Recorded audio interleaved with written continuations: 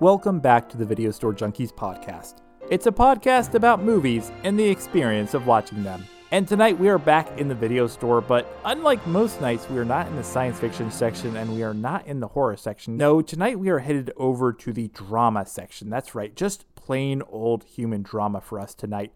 And we're going to be talking about a film from 1993, Joel Schumacher's Falling Down. Bill Foster is an ordinary man. Where you going? Going home. Not this way or not. Why not? Metro rail construction, that's why not. Living in the everyday world. I don't suppose you have a couple of bucks you can give me. It would really help me out. If you give me your address, I'll mail it back, honest. A patient man. Can I help you? Yes, I'd like a ham and cheese omelet and little wham fries. I'm sorry. We stopped serving breakfast at 11:30. Who's running out of patience. I get some change for the phone. A peaceful man. No change. I have to buy something. Who's about to be pushed. 85 cents. 85 cents. Doesn't give me enough money for the phone call. Drink. 85 cents. You pay or go. A little too far. I stay. You mean you stole your baseball bat, but he paid for the soda? Just standing up for my rights. As a consumer. Oh, this guy's discriminating. What kind of vigilante are you? That's right. Tonight we are not talking about a horror movie or a science fiction movie. In fact, I think this is the first time we've actually ventured into the drama section on the in the video store.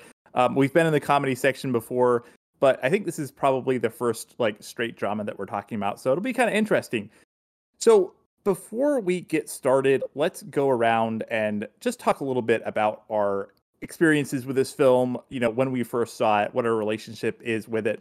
And Alan, I'm going to start with you. This is actually, I believe, the first movie that we are going off of your recommendation for. So let's give us your background with Falling Down. Well, I would like to say I think I did choose Used Cars as well, but that was a long time ago. And that was just because I wanted to watch that one again. But yeah, so this one, I'm trying to remember the first time I saw this movie. I used to, when I was in college, I worked at a Blockbuster for a while, and I remember this one being on the wall. You know how they had when a movie just came out, they had 50 copies of it. So I saw Michael Douglas with his briefcase and his bat a lot. And I think that's when I first watched it. And I'm not sure why I watched it so many times after that. It was just it came up a lot where if we couldn't agree on a movie to watch, it's like, hey, well, why don't we watch Falling Down? There was always somebody that hadn't seen it. And generally, people enjoyed it. So, and I feel like Bill. I can't remember how many times I've seen this movie. I guess I've probably seen it at least 6 times and maybe more. And the last time I watched it was Tuesday night. Nice. And on the other end of the spectrum, speaking of Bill, apparently we found a movie that Bill hasn't seen, which he was like, no, there are lots of movies I haven't seen. I don't think I've ever heard of a movie that I've seen before that he hasn't. So this is the first. No, there's a lot of them. They're always surprised on Decades of Horror when we pick a obscure, not so obscure movie that I haven't actually watched all the way through. We're about to do another one, Children of the Corn. Never seen the whole thing. Oh, really? Okay. Yeah. So there you go. Well, I believe I have seen Children of the Corn 3, so go figure that. But yes, I was exactly 2 hours ago old when I first saw it.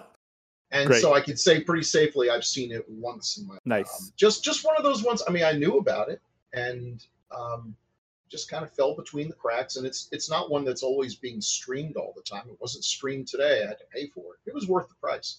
I didn't have to pay a lot, but there's some movies that just don't, it's kind of odd. Like the first of the new Planet of the Apes movies is always on, always available. I can watch it at any time. 2 and 3, no. So, I keep waiting for them to show up. But, so yeah, but okay. So yes, it's fresh in my mind. At least I can say that.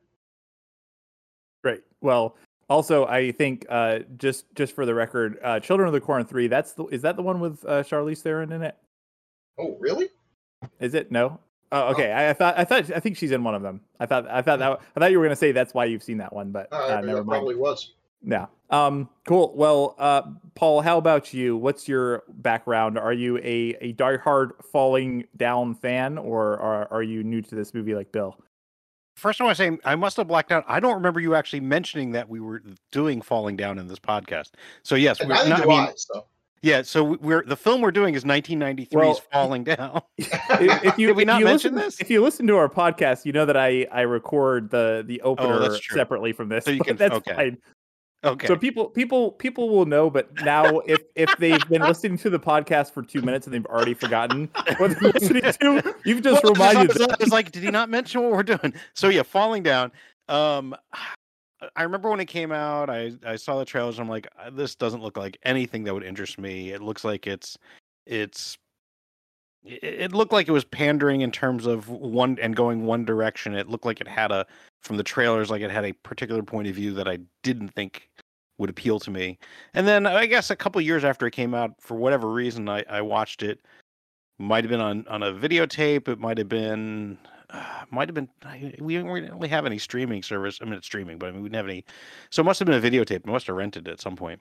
I remember watching it and going, it was okay. It was better than I was expecting it to be, but it wasn't like anything I really cared to see again.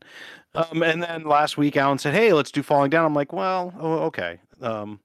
And so I rewatched it, and I mean, I think it's going to be an interesting discussion. I mean, there's some definitely interesting things to talk about with this. So yeah, that's where I'm at. This was the second time I watched it, and I think we should have a good discussion, I think. Great. And last but not least, Renee, what is your relationship with Falling Down from 1993, which is the movie that we are covering today, if you've forgotten? I actually did forget until Paul reminded us, so I'm really thankful that he did that. Good. Yeah. So I was actually talking to the viewers, but yeah, I guess it's good that I thought we were doing Space Jam 2. Oh yeah, no, that's the next episode, Paul. Yeah, you're hosting that one. Anyway, sorry. Go ahead, Renee. I remember watching this when I was younger. It's funny though, because I don't know if I didn't watch it all the way through, or if I just don't if the ending just didn't stand out to me. Because I just don't really remember the ending from when I was younger. So I would say that I watched it 1.5 times. It was definitely interesting and different from having watched it as a kid to watching it now. Because, and there's stuff that, I think even just being influenced by you guys that now, I look for things that I wasn't looking for before. And it's like, oh, I see that now. Not that I'm necessarily looking for it, but you suddenly see things that you wouldn't necessarily have noticed, or, you pay attention to the soundtrack and things like that. So anyway, it was very interesting watching it again. And yeah, that's it. Well, I've definitely got a lot to say about the soundtrack on this one, but we'll get to that in a little bit. Now, speaking of doing things wrong, I don't think we've actually been introducing ourselves, but that's fine. I think I've said all your names. You can repeat them if you want. I'm Zachary Edgerton. I know that I watched this movie several times when I was younger. I feel like it was the sort of movie that would be on afternoon, network TV on the weekends. Obviously, an edited version. But I definitely remember seeing this a couple times. I don't think it's the sort of movie I ever actually rented, though. So I feel like it was probably, I never had cable, but it was probably on I don't know, Saturday afternoon movie or whatever. And so I probably watched it a couple of times all the way through. But yeah, I hadn't seen it in a long time. Very, very interesting to revisit it now because obviously there are kind of a lot of politics here. And hey, if you don't like getting political, maybe turn the podcast off now. I can't maybe we won't, maybe we will. I have no idea where this conversation is going to go. But yeah, there's definitely some interesting things to talk about watching this movie in 2021 as opposed to when it first came out. But anyways, so yeah, I think that's all of us. Now, normally we talk about the background of a movie, but I'm going to be honest, I did a little bit of research, enough to know that I couldn't really find anything super interesting about this one. I don't know if anyone else has any background that they want to talk about. It was filmed during the LA riots, which is kind of ironic. Yeah. They had to quit. They actually had to postpone filming because it was filmed and we'll talk a lot about the fact that this is a very, very quintessentially LA movie. So yeah, obviously they were shooting in areas that they wasn't safe to shoot, so they had to, I guess, postpone and go shoot some stuff in the studio.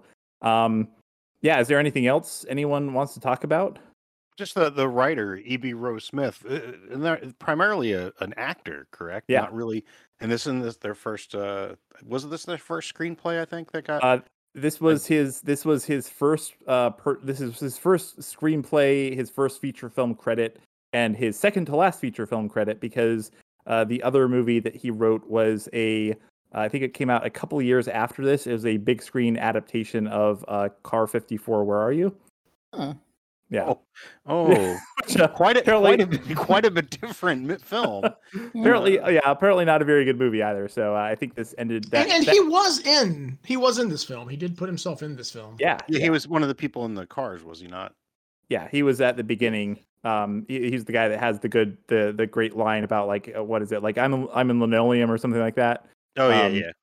Yeah, he's gone on to be in a couple things. Most notably, he's been in one of my favorite, not funny haha, but funny TV shows of the last couple of years, which is Portlandia. I don't know if you guys seen that. It's great. Yeah.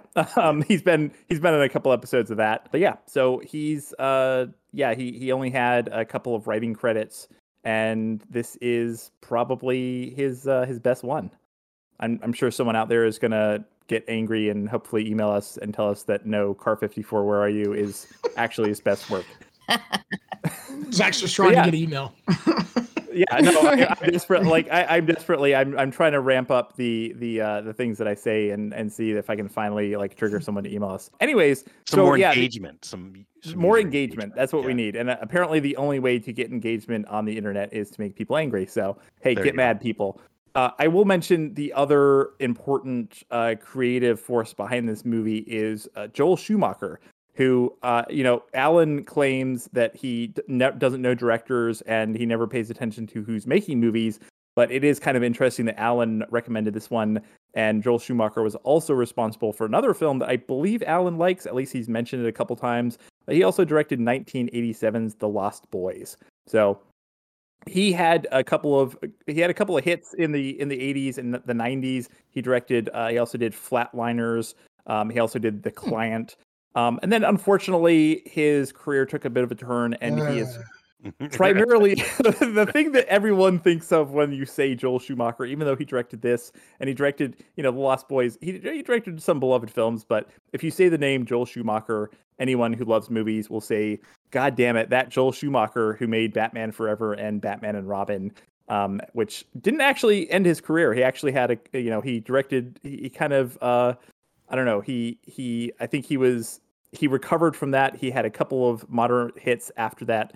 He also directed one of my kind of favorite, kind of small scale early 2000s thrillers, Phone Booth, which is really fun. Yeah, written by Larry Cohen. So yeah, he directed this, and this is I think one of his, I would say it's one of his best movies. And that's not saying that his other movies aren't great, but I should go watch some of his that I haven't seen to see if, like, I really do like all the stuff that he does. Although I'm not gonna like the Batman ones, so I'll just. No one likes the Batman. No one likes the Batman. He did nipples to the Batsuit, didn't he? Wasn't that one of the ones with the Batman? Yeah, that was Batman and Robin. I mean, he's gone on record now. I actually for some reason, I totally forgot that.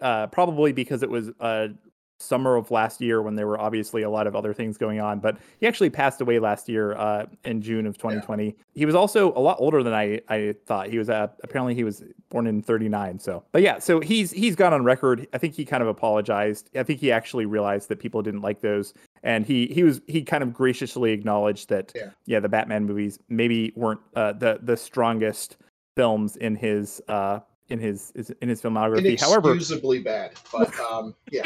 I mean, they really were, because there's no excuse when you've had two good movies made to then show up and suddenly act like you never thought that Batman could be anything other than the TV show. I mean, but that doesn't mean he's a bad person. I'm sorry he died. Well, no, he's not a bad person. At some point, we may talk about all of the Batman movies, because there's a lot to talk about there. Sure. At which point we will talk about those two movies. However, today we are talking about 1993's Falling Down, a movie a movie that was made before anyone knew the name Joel Schumacher in relation to Batman and Robin. So unless anyone has anything else, I think we can just kind of dive in and start discussing the film itself. Sounds good. Yep. I will say, I think I saw his Batman before I saw any of the originals. Oh boy. Well, that's a story for another time. So, it is, isn't it? So yeah, normally I think we're going to have a bit of a free-form discussion. We were kind of talking about this earlier, but I think that there are a lot of things that we're probably going to pick apart about this movie. And let's just go and see where the discussion takes us and what the interesting things are that people want to talk about. Well, one of the things that I said I didn't write down any notes. I actually just wrote this down, but this is one of those movies where you can kind of break it up into several parts. And anybody that has seen this movie, even if they don't like it, they're going to remember one of these things, because he's in a lot of situations as the movie goes on. And even if you didn't like the movie, you might have liked, I wrote down Whammy Burger. You liked that part or you didn't. And if you didn't like that part, then maybe you like the part where he was in the convenience store or something. Anyway, there's lots of things, because he's on sort of like this trek to get home. And as he does that, he goes into all these things. I mean, anything could have happened, but they're almost like, you could almost like make 10 or 11 little short films out of this one, falling down, Whammy Burger, falling down, construction scene, and so forth. So even if you hated some of the parts, you gotta like one of them because there were just so many. Yeah. Well, yeah, it was pretty episodic. Yeah, in terms of, so he's having these conflicts and going through. I think that's one of the things that didn't quite work for me, just in terms of the way they were strung together.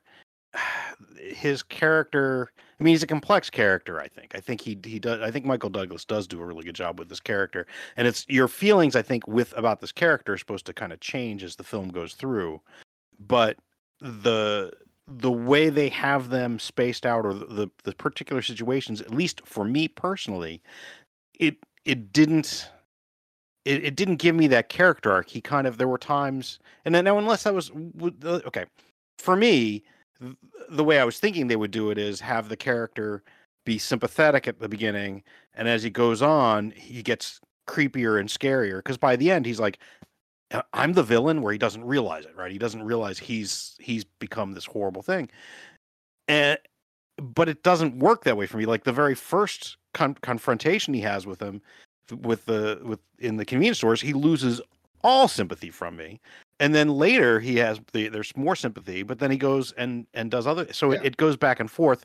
Unless do you think that was the intention? So you touched on, here's my, I don't want to say it's a problem. I like the movie, but it's not the movie I thought it was supposed to be. And I went back and read a couple of early reviews that came out, and I don't know what movie they were watching, because they're talking about how, this is a sympathetic guy who's pushed too far. And it's like, this is a movie about a guy who's having a bad time and is able to find the inner hero within. And that character is played by Robert Duvall. Yeah, clearly the hero of the movie. And at no point did I not think that Robert Duvall was going to be the hero of this movie. For that very reason, this guy clearly, from the get-go, Michael Douglas's character seems like, a loose cannon. Yeah, he wasn't very sympathetic. Yeah, it's a shit move not to give a guy change, but you don't beat him up and wreck his store for it. Even if he is overcharging for Twinkies. And those prices were reasonable. Yeah, really. Well, the thing is, Bill, like I agree with you, but the problem is, I think the film, at least it seemed to me, the way the film framed it was the film wanted you to think that he's the hero at first and wanted you to sympathize with him, but to me it didn't. I mean, that's what I'm saying. I do get what you're saying. I'm completely on the other spectrum, because I did.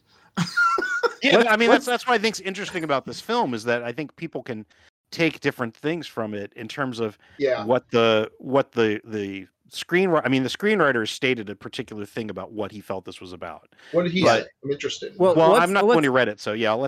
Zach, you kept going to say something. I kept interrupting. Go ahead, Zach. No, that's fine. I was going to say, let's just take one step back. I know that people probably seen the movie if they're listening to this, but just in case they haven't. like I think we've said, the him that we keep talking about is Michael Douglas, who is credited in the film only as D. Fens because that's what it says on his license plate. And I think maybe let's talk a little bit about some of these. But his name is Bill. His name is Bill. Yeah, his name is William. Let's talk a little bit about some of these encounters, and let's maybe yeah, let's pick apart like if there is a character arc, because it sounds like that's the thing that everyone's kind of latched onto. So should we just for people who maybe haven't seen this movie at all, it might be a little lost at this point, just sort of give a brief synopsis of what's happening. I think that's what Zach's saying. We kind of do need to do the beats because of the nature of the character. Let's start at the beginning, because I think that the opening scene is where you don't really know anything about this character. And initially, I actually do feel like you're very sympathetic to him, because the entire opening scene is actually incredibly well done. It is basically him sitting in his car in gridlock in LA. There are screaming kids. It's hot. There's a fly in his car. It's the sort of thing that doesn't work. Air conditioning, yeah.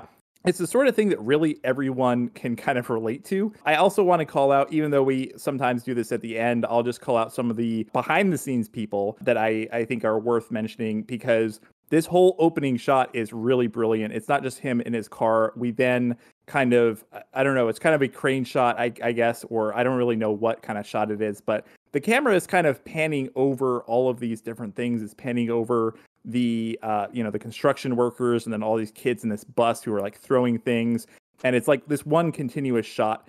I do want to mention that the cinematography in this film was done by I'm probably going to mispronounce this, I apologize, Andrei Bartkowiak. I apologize, Andrei, if you're listening. I probably just mangled your name. Write me and tell me how to pronounce it correctly. He actually shot a. He shot, I always like to pretend that the very important filmmakers that we're talking about are actually listening.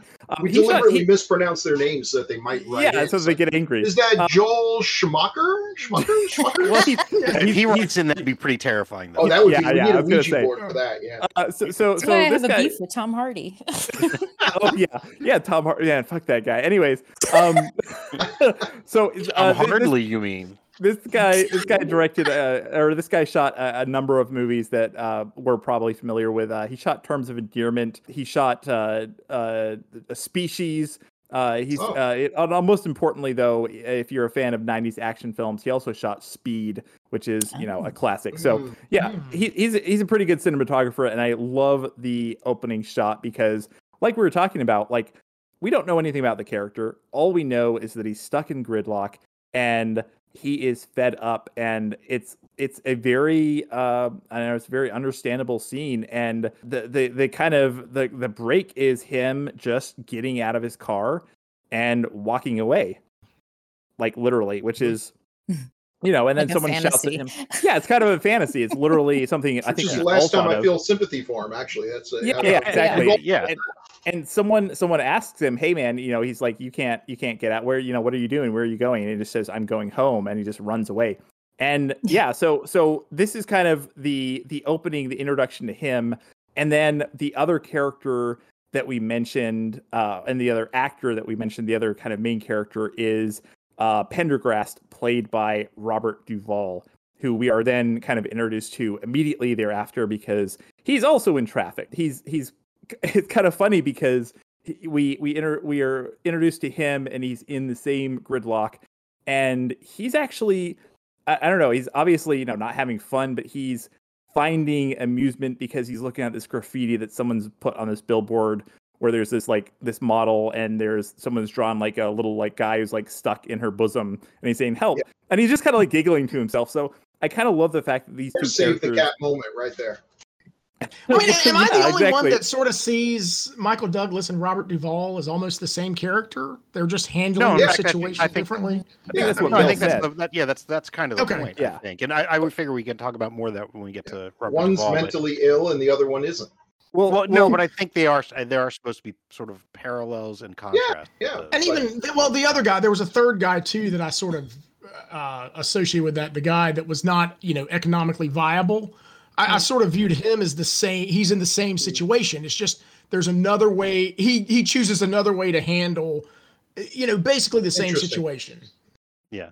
Yeah. Well, I love the fact that we're introduced to them basically back to back, and they have kind of different reactions to this gridlock. Now, immediately Pendergrass is on the case, although he doesn't really know it at first. But he gets out and they're trying to move this car that's in the middle of the road. And this is where we are introduced to or I guess not introduced to, but where we see the writer, and he plays the guy. This is the line that I love, where Pendergrass is like, "Yeah, I'm in what is he like? I'm in down robbery downtown or something like that." And then the guy says I'm in linoleum myself or something like that. Anyways, really funny that the director or the writer gave himself the funniest line in the movie. That's of course. Welcome to my world. I like the line.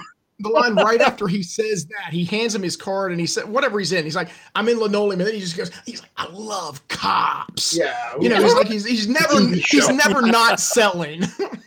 Right. Yeah, but it's another moment too that a subtle thing that makes you like the Robert Duvall character when he's trying to help this other cop, the motorcycle cop, and everything. The guy's just blowing him off like he's a civilian. And this is where in most movies, our hero, the cop, flashes his badge and makes the guy look like an asshole. And he shows the badge just so I'm not going to go back in my car, but he doesn't lord over him or say, "Hey, dude," whatever. He's just, "No, it's okay. Let's move this car out of the way." Then the guy kind of has to do it because it's another cop, and that's what he should have done in the first place. But just the fact that Robert Duvall is not acting like a tool kind of sets the tone for the whole movie, where he is extremely untool like. He's not on a power trip, which is kind of interesting because he's actually the authority figure who you would expect to be on the power trip, and the guy who's on the power trip is the guy that doesn't have any power. Right. And I think sometimes that's why people react that way, right? Is when they feel they don't have power, that's when they act violently. Right? Well, this guy's never had a weapon in his life, and the entire movie is people giving him progressively more dangerous weapons. Yeah. Well, yeah. Well, technically, he did have a weapon. He doesn't really have any power. He doesn't have any power either, or at least people keep telling him that he doesn't. Because he had been shot, so he's behind a desk. It's his last day, so don't do anything. And when he sort of puts, he connects the dots. It's like stay in your place, stay in robbery. This isn't robbery. Yeah, and actually another connection between the two is you later find out the real trigger point for Michael Douglas is his daughter's birthday, and he's been out of work for a month. So being out of work wasn't necessarily the trigger point. The trigger point was this is his daughter's birthday, and his wife has a restraining order. So he's essentially lost his daughter. And then you find out that Robert Duvall, at some point in the past, has literally his daughter had died. So, and you see that, and again, like Alan, you were saying, I think it's the whole point is the contrast. They have similar situations, but they're handling them completely differently. Which actually one thing I do like is that it's not, he could have been really on the nose with it and made them like super similar in terms of what they were going through, but they're different enough that it's not it's not right on the nose, which I think is one of the strengths, I think. Well, let's talk about the kind of the following scene that I think like Bill was saying, you feel sympathy for Michael Douglas in the first scene, and then you immediately lose it in the second scene, or at least I did, because he's going in to make a call and he encounters a convenience store clerk that it's very clear cut that he doesn't think this guy is giving him the respect that he deserves, and so he proceeds to trash his store. I will say, because I love calling out all these minor actors, and also this movie, obviously shot in and around LA. So many of these like bit part actors, you go and look at their IMDb's, and they've just been in so much stuff because they're all like working actors. So the store clerk is played by Michael Paul Chan, who is on one of my favorite shows of all time. He had a recurring role as Judge Lionel Ping on Arrested Development. So yeah, but he's been in a ton of stuff. He has been. He also played Data's dad in one of Paul's favorite movies, The Goonies. So yeah, you would let's put it this way. It's a long way of saying you would recognize him. He's would one recognize of him. You call him those guys, right? He's one of the character actors. Are like he's those guys. But yeah, so the thing is, this scene, it's not just he's not just assaulting him because he feels he's not being respected. Michael Douglas isn't just assaulting the convenience store owner for this. He is being racist about it. I mean, he's making fun of the way the convenience store is supposed to be Korean and has a not really thick accent, but enough of an accent. And Michael Douglas is making fun of that and so forth. And then he starts, like you said, he starts destroying the merchandise. He's like, "How much for these donuts?" And he's like, "Well, they're $2.50." And Michael Douglas takes the bat and smashes too high and things like this. And the thing to me is that, I immediately lost all sympathy for his character, but the way it is shot and the way it is written, I get the feeling that they thought it was funny. That they thought it was funny. Well, that's what I'm saying. And so I'm interested down because, I mean, you said for you do find him sympathetic at this point. And so, and I think you're going to find some people are going to be like, it's not as clear cut to different people. So, I want to hear from you. You had to say about it because that scene does work for you and you keep the sympathy with him and you find it funny. So I was curious what you have to say about it. Well, I mean, it's just the whole premise of the scene is he needs enough change for the phone, and the Coke is 85 cents. I mean, maybe, I don't know. I've been in that situation, and I remember when I worked at places, there's this, there's that rule, but too many no sales means you're stealing. So they don't want anybody to do a no sale on the register. So, you got to buy something to get change. And it's like, well, can I buy a stick of gum and you give me $1 of change? Oh no, I can't make change because I'll run out of change and so forth. So yeah, I can relate with that thing where, well, I can't really buy an 85-cent Coke because you're only going to get me 15 cents back. And for those of you who had never seen a payphone, it was 25 cents to make a call. Right. But he wouldn't have enough. Now, and it's, to me, it would be like, well, crap, get a pack of gum or go back and get two cans of Coke. Yeah. And you would have enough. But yeah, just the busting up the store. That's too hot. And he just swipes it off. And then at the end, I don't know what it was, like some batteries. And, he's like 4, and, he starts raising that back. He's like, well, like, $3.79 or something like that. And he's like, you tried to fool me. And he's like, he was going to lie to him. And he just swipes that whole display down. And finally, he picks up that can of Coke again. And he's like, 50 cents, and that was it. So yeah, I'm willing to let some of these things go. Like I'm not looking at that as like a racist scene or that he really hates Korean people. Now I do get that he hates people that come to our country and can't speak the language. I get that from him. But the purpose of the scene was just, I don't know, it was funny. It was, these prices are too much and I'm just going to keep beating your crap until, you give me a reasonable price. I kind of get what Alan's saying. If the guy behind the counter had been the white guy from the Waffle Burger or whatever that place was and did the exact same lines, I think the reaction would have been the same. He didn't really discriminate. I mean, he does call out some racist things, but I think that is in the moment. But I think you're right. But I think the intention. Yeah. I think Alan got the intention. I think that was Alan's reaction. It seems to me is what the intention of the scene was. That's not the reaction I had, or several of us had, because it had those racial undertones, and it's so violent. I don't know. I do think so violent. He didn't he's even. He's smashing shit the up. guy's property. See, look, this is a political thing he here. didn't hit him. Yeah, well, but violence. Okay, so some people say violence against property is not true violence. These are the same people who usually say words which are not violent are violent. But okay, whatever. If you're smashing up something, you are committing an act of violence. Tell yourself whatever the hell you want to believe, that you're fighting for social justice and it requires you to grab a big screen TV. Whatever. But it's violent. I mean, that you go into someone's store and walk into someone's store with a bat and start smashing things. It's violence. That's violence. Yes, normally we talk about the guy. But normally when we talk about violence in movies, We are talking about he was going to violence get beaten. against And why wouldn't he think that he's going people. to get beaten? So you're terrorizing someone in addition to destroying his property. Are the donuts overpriced? Okay, maybe in $1993. I thought that was a perfectly reasonable price now, but I don't know. I'm not a Price is Right champion.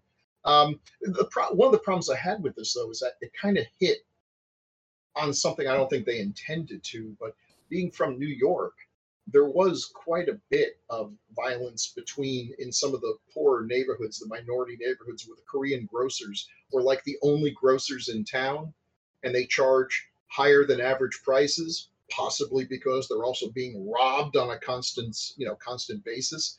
And there was a lot of racism directed toward them by some people who should know better and now have their own TV shows. So Well, and the thing is, yeah. Oh, sorry. Go ahead, Bill. No. Go ahead. I mean, Well, what I was going to say is, what's interesting is this isn't the only time they do that, where they have a scene that has a deeper resonance than I think they really intended, and for negative reasons. So, for instance, that when they eventually were jumping ahead here to the Wawa Burger or whatever the fuck it's called, right? Yeah. This film was, this film was 1993. Now, I mean, since then we've had a lot of mass shootings, but in terms of mass shootings in restaurants, there was an infamous slaughter in a McDonald's in 1984, only 9 years earlier. And then actually only a year before this film came out in Texas in Luby's, which was a sandwich place, just an absolute massacre of people. And so that would have been on people's mind when this came out. I'm glad you brought that up because, people, go ahead. I'm sorry. And that scene is played for laughs. Oh, look, she threw up. Oh, that's all. I disagree. I mean, I did not get laughs from that because these people were terrified. Bill. Yeah. I'm saying I didn't laugh at it, but it's played for laughs. It's shot. If all of us don't think it's funny, though, should we be blaming the director for? See, this is what I saw in a lot of the reviews. A lot of the reviews were saying that they were afraid audiences would see this guy as the hero and everything else. They themselves did, but they were afraid other audiences. If the general consensus is that that's a scene of a guy literally terrorizing people, the only time I laughed in that scene was at the very end when the little kid raised his hand, because that was kind of funny that he was the one who connected with him on that. Right, but what I'm saying is there's another comedic part in that scene where, at least I thought was funny, where they're handing the manager the food. Well, yeah, that is funny. We can go back. I mean, I kind of jumped ahead, but I think it goes back to similar to this scene. This scene, at least to me, it wasn't funny, but I think it was shot in a way that it was supposed to be. And Alan found it humorous, and so clearly some people find it humorous and some don't. But I think. Well, okay. Now another thing I'll preface that by saying is, if you asked me, was that scene violent? I would say no, because when I think of violence in movies, I'm thinking of people getting beaten and blood and death. Now, there's violence in that scene, but if you told me, is that a violent scene? As far as a movie goes, I wouldn't think of that. Now, if I'm in the convenience store up the street and some guy comes in and starts doing that, that's violence, but I don't know. It's like it almost has a different definition when we're talking about a movie. Yeah. I had this scene. I had there were a couple of parts of the scene, or there were a couple of elements to the scene that really stood out to me. And then I read a quote that I think maybe Bill alluded to, or Paul, that I'll read in a moment, because when I found that quote, I was kind of struck by how it resonated with what I took away from this particular scene. So the thing for me is, it's definitely like the racism. I mean, he's not just he's not just being violent, but he is also sprinkling in the extreme xenophobia. He is saying, if you come to our country, you have to learn, our language, which is obviously a very racist, like anti-immigrant thing to say. But that makes sense for me for the character. So he says something very interesting that may have just been a throwaway line. Maybe I'm reading too much into this, but to me, it actually spoke to his character. So Michael Douglas, he is, he's a government worker. So obviously he's going to be pretty buttoned up. He's going to, be pretty clean cut. But the thing about his appearance, especially early on in this film, before he gets kind of messed up, is he looks like he has stepped out of like the 1960s. Like the way that they design his haircut, hair, his costume, his glasses, he actually looks like he stepped right out of or he's stuck in the 1960s. And that kind of struck me. And then there's also a line in this scene that really struck me, because when he's talking about the prices, the line that he has, and I didn't write the exact line down, so I'm kind of paraphrasing, but the line that he has was something like, "I'm going to bring the prices back to 1965." And to me, a lot about this movie is, and this is where I'm gonna get really political, but this really is the, for lack of a better term, the white rage of a character who feels like he's been supplanted and he wants to go back to a quote unquote, better times where he had all the power, and an immigrant, an Asian person or a Latino person wouldn't speak to him this way. And the thing that struck me, and correct me if I'm wrong, I don't know if this was the quote that someone was talking about, but the screenwriter was asked about the kind of message of the movie, and the quote that I found was, he said, "To me, even though the movie deals with complicated urban issues, it really is just about one basic thing. The main character represents the old power structure of the US that has now become archaic and hopelessly lost. For both of them, it's a just or die time." And I think that's perfectly encompassed in this scene, where he's not just angry about the prices. He's not just angry about, the fact that the store owner is Asian and an immigrant, and the fact that he has power over him, but it's the kind of culmination of all that plus all the other things that we kind of see throughout the movie.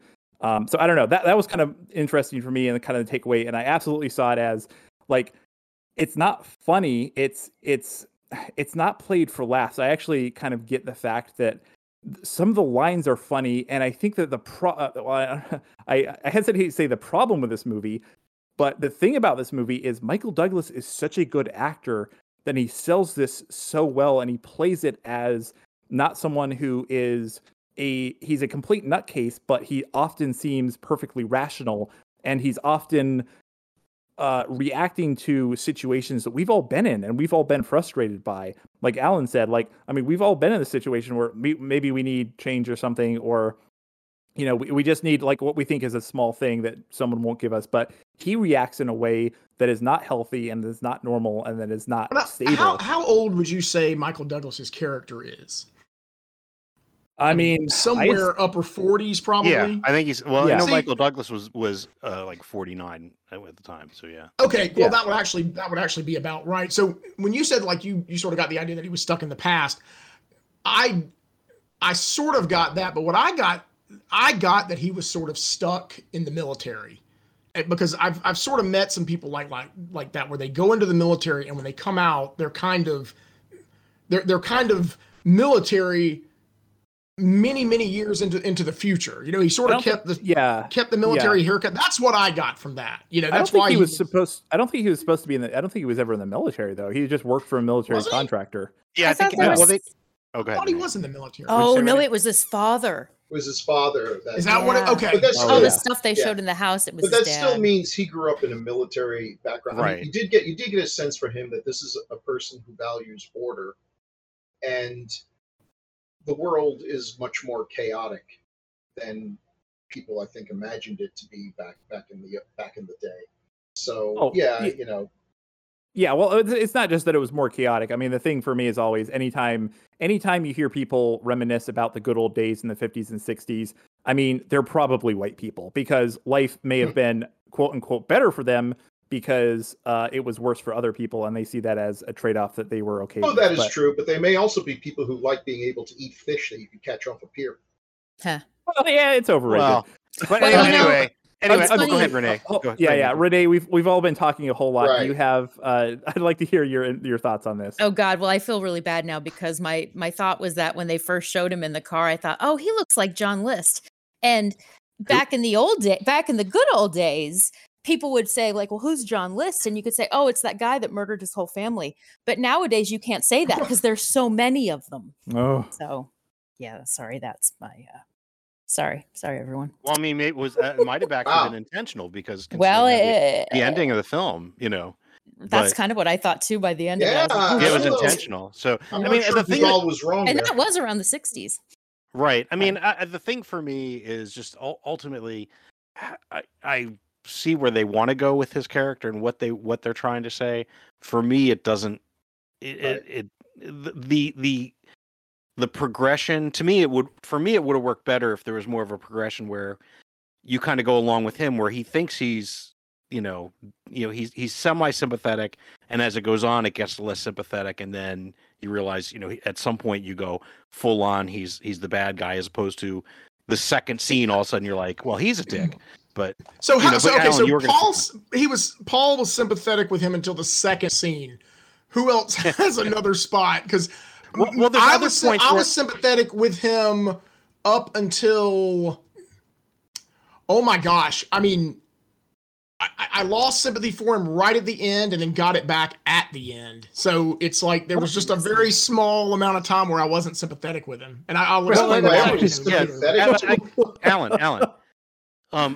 That's the thing I think is interesting, and I wasn't sure if it was intentional, because you do later on, you find, first you think it's just this guy having a shitty day, then you go on, you find out, and I can't remember, I think you find out first that he's separated from his wife and kid, and then you find out that she has a restraining order, and then you find out that he's lost his job. So as these things go on, but you find these things out later in the movie, but at this point, to me, it's been the point of no return for this character.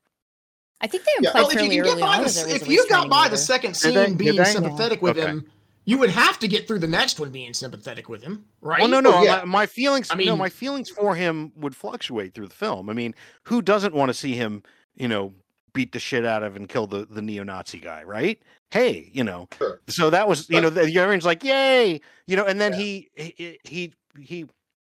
sit there and you go, well, if the first couple scenes he spews some racist stuff, but then later he's yelling at the old rich white guys too, so you're like, okay, well, maybe he's not. That's why I didn't really get racism from him. He pretty much hates anybody that you literally tells the Asian guy that he shouldn't come to his country if he's not going to learn. That is a very racist thing to say. Now, what I'm saying is, I mean, but if you line up 10 people and one of them isn't white and you hate them all, are you a racist? I don't know. Hold on. He explicitly said that you have to, if you're going to come to my country, you have to learn my language. I mean, that is a that's why I didn't like him, but there were other reasons why he didn't like everybody else. But he's still racist. Well, being racist and an asshole is not mutually exclusive. You can be racist and still hate other people. Can I point out something else? The only reason he's in this fix and needs the change is because he was too much of a cowardly dope to talk to his wife when he called her up the first time. He's completely 100% responsible for his own predicament. And he's taking it out on this guy. That's very true. Screw him. And I think eventually like we said with the Robert Duvall character, that's kind of the point, is that these two characters are going through similar shit, not the same, but and like, again, I like that it's not on the nose. It's not like Robert Duvall's been fired. He's retiring because he's trying to please his wife, but he, it's not like, oh, he's divorced too, and this, I mean, it's not on the nose. And I think that's kind of the point, though, is look, they're very similar. They've been through similar things, and Robert Duvall, like you said, kind of handles it in a much more positive way. It's also a really good construction for the film. You were saying, Paul, that it's kind of episodic, and it would be if it weren't for the fact that we keep switching forth between these two characters, and that's a good bridge, so that it's not just he walks into another place and hits people with a hammer or something. It's and then also we start seeing how Duvall is putting the pieces together and following him through this very clear trail, and of course everyone's blowing him off. What do you know? Blah blah blah. But I just wish it wasn't like it's his last day on the force, though that ties into it too, though, right? Yeah, it does, because the fact he's leaving. So it's just like that was kind of like, but it was the 90s, so that happens a lot. But at least they didn't have him being the one getting shot, because that was that would have been even more like cliched. Oh, that's right. He eventually decides to do that. But that's the sequel where his wife goes ballistic. Yeah. She was a piece of work. I will say, as a side note, I think that the cutting back and forth works really well. I think this is actually a very well constructed film, and I did want to call out because he's worked on a couple of other very significant movies. This movie was edited by Paul Hirsch, and you probably have no idea who that is because who knows who the editor is, right? Sure. Well, Paul Hirsch has edited such films as Carrie, Star Wars Episode 4, A New Hope, Star Wars Episode 5, The Empire Strikes Back, Footloose, Planes, Trains, and Automobiles, and one of Paul's all-time favorites, Ferris Bueller's Day Off. He also edited Phantom of the Paradise. So that's also not in my favorite list. It's a great movie. What is wrong with you? It's a very well. It's no Microwave Massacre, but Oh my god. Oh, Anyways, God, Falling Down, which is the movie we're talking about, is a very well constructed film. Yeah. Again. Sorry. Go ahead, Renee. No, I'm sorry. I was just going to say, I think another good thing that kind of bridged the scenes was that he took something with him from every encounter that he had, and he kind of used that into the next encounter. Yeah.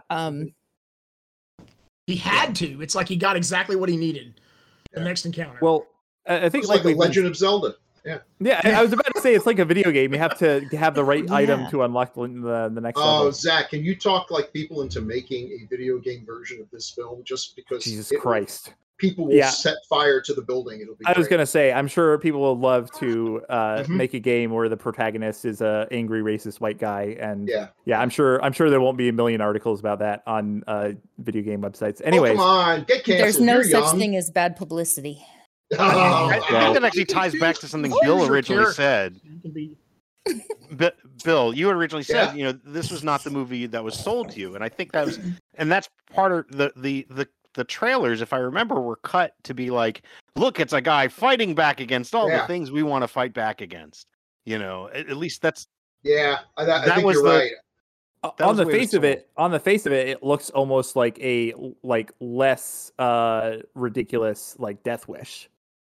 Yeah, and so I think that's part of the issue. I mean, yeah. Well, do we want to move on and talk a little more about Robert Duvall? Because again, we're not introduced, but the next scene that we see him, once again, he is kind of similarly in a situation which most people would probably be kind of angry about, which is he's retiring. It's his last day on the job, so the guys are pulling pranks on him, and they filled his desk drawer with sand. Which is obviously kind of a silly little thing, but it's kind of funny because again, Michael Douglas is getting angry about silly little things this entire movie, and Pendergrass is just he laughs everything off. He's taking everything in stride. Yeah, and I mean, what's interesting is also it's also in terms of lack of respect. A lot of Pendergrass's coworkers actually do not respect him. Yes, because they look at him. Apparently, he had been shot, years earlier. I'm assuming. And his wife said, you need to take basically a desk job because she was afraid of losing him because they had lost their daughter. And so his wife is damaged from that.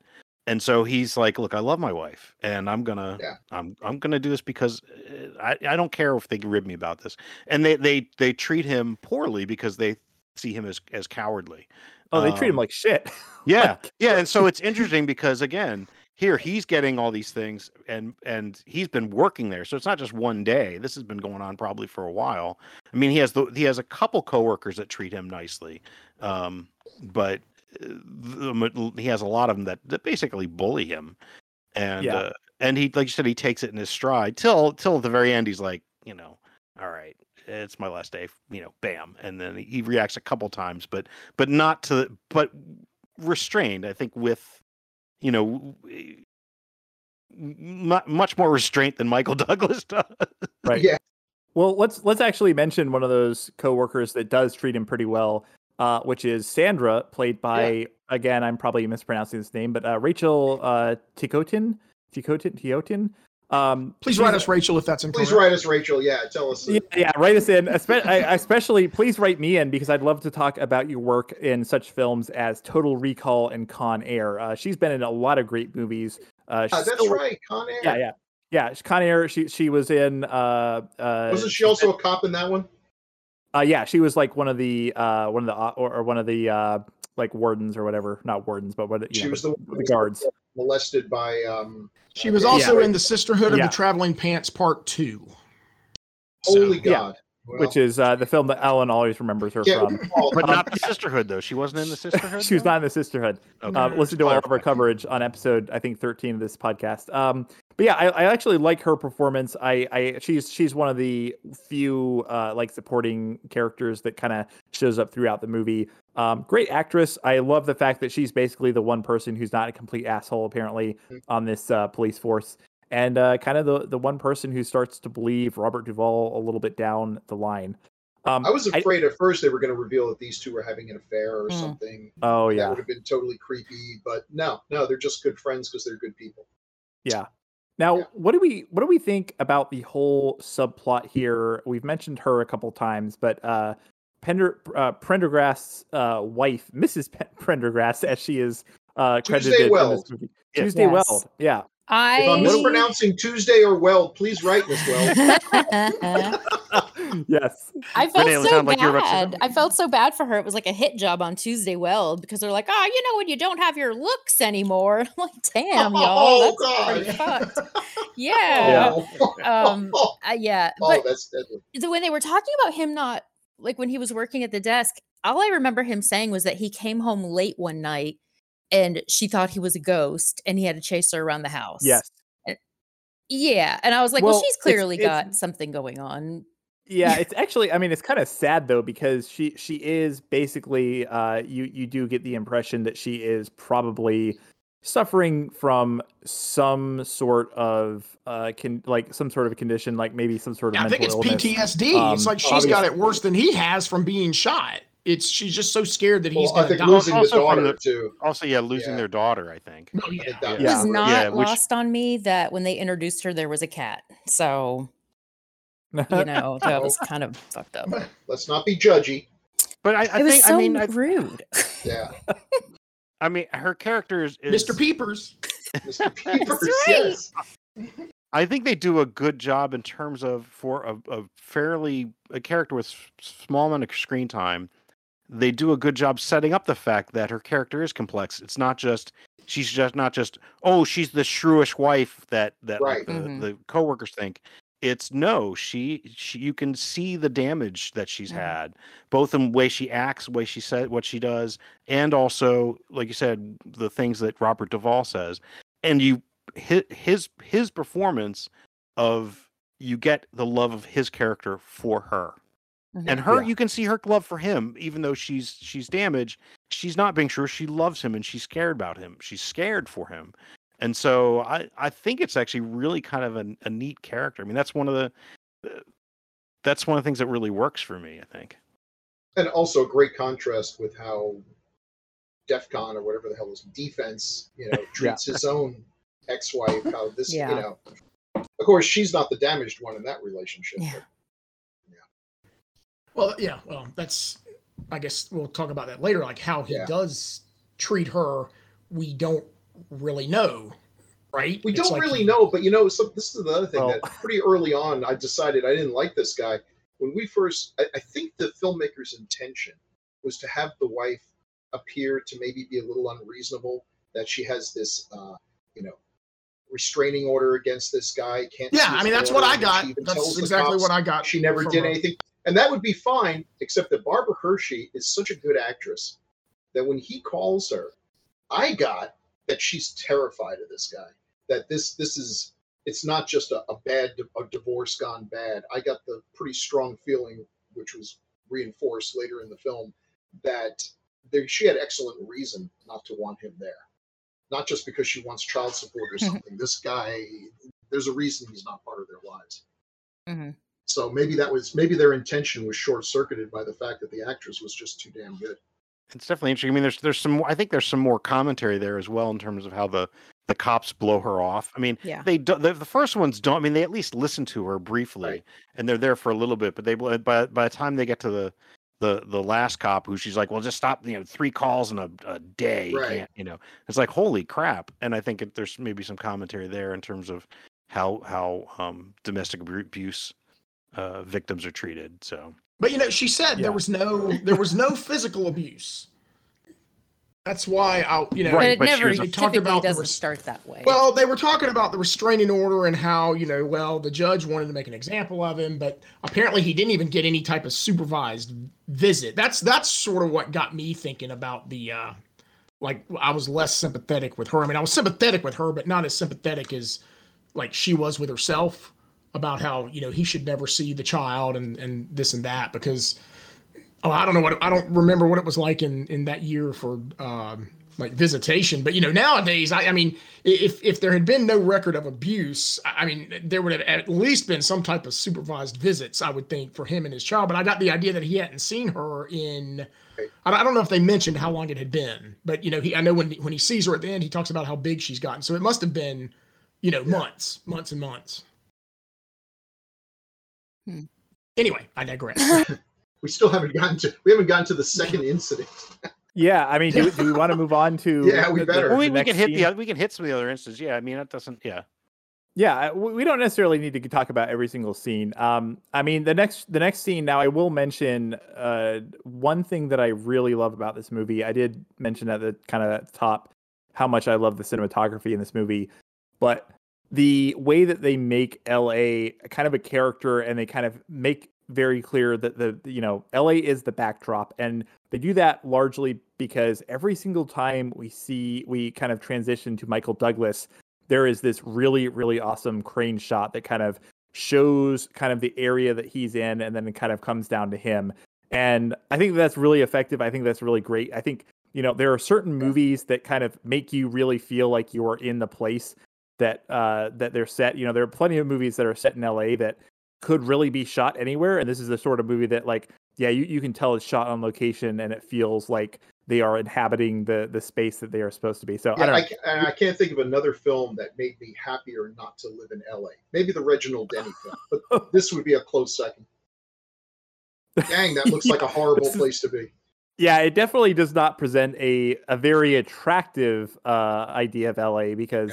Yeah, I guess you basically, the one thing that kind of makes you go back and forth on this character is he's obviously a horrible person, but then he keeps meeting people who are just as horrible, if not more horrible than him, and you're like, Jesus Christ. So speaking of horrible people, though, we next see Defense just hanging out, and he is approached by a couple of guys who accuse him of being on their turf, and I think this is one of those scenes where. It gets a little bit hazy because in my opinion, we already know this character is racist and he's an asshole and he's violent. I kind of wish that this scene had been earlier. I kind of wish, like Paul was saying, I feel like if there had been a ramp up. Know that. I think you know that. I don't know that. What you don't know? He's what? Which one? No, I think it's okay for us to disagree on this. I think that, but I mean. Alan, understand that some people will find him very racist at this point, but whereas believe me, I know we should also understand. We should also understand that there are going to be people who don't. I mean, that's I think that's, to me, that's one the kind of issue I have is. I mean, but maybe but anyway, let's get back to. No, wait, can I just say? I mean, it is fair to say there are people who will use racial slurs because they're racist, and there are people who use it because that's the way they're going to inflict the most pain on this particular individual who's standing in front of them. I'm describing most of Twitter, I might add. That doesn't. It's a stupid thing to do because even if you're not an actual card-carrying, believing racist, if you use the same terminology, if you fight the same way that actual racists do, it's a perfectly reasonable thing for people to assume you are exactly as they are. But getting back, I want to get back. Look, let's get back to what Zach's. What your. Let's get back to Zach. I would concede that if he had continued that throughout the movie, but if he did, he sort of doesn't here, which is interesting. And let's get back to what Zach was. Zach, what were you saying about that? Because here he's being reasonable. Well, that's I think Zach, isn't that what you're saying? I think in this scene, I think that he reacts in a way that is not completely unreasonable in the sense that, he's kind of defending himself. Like in the previous scene, he was terrorizing someone who was absolutely no threat to him. In this scene, these guys are obviously a threat to him and are obviously threatening him. And so, he reacts in a way. And, if I hadn't seen that previous scene, I feel like I would actually be kind of standing up and cheering for him here. Because obviously he is standing up for himself and he's not being victimizing defenseless people. He's being bullied, and who doesn't love it when a bullied person fights back? Exactly. And sends the bullies on the run like the cowards they are. That's great. This scene, he's perfectly justified.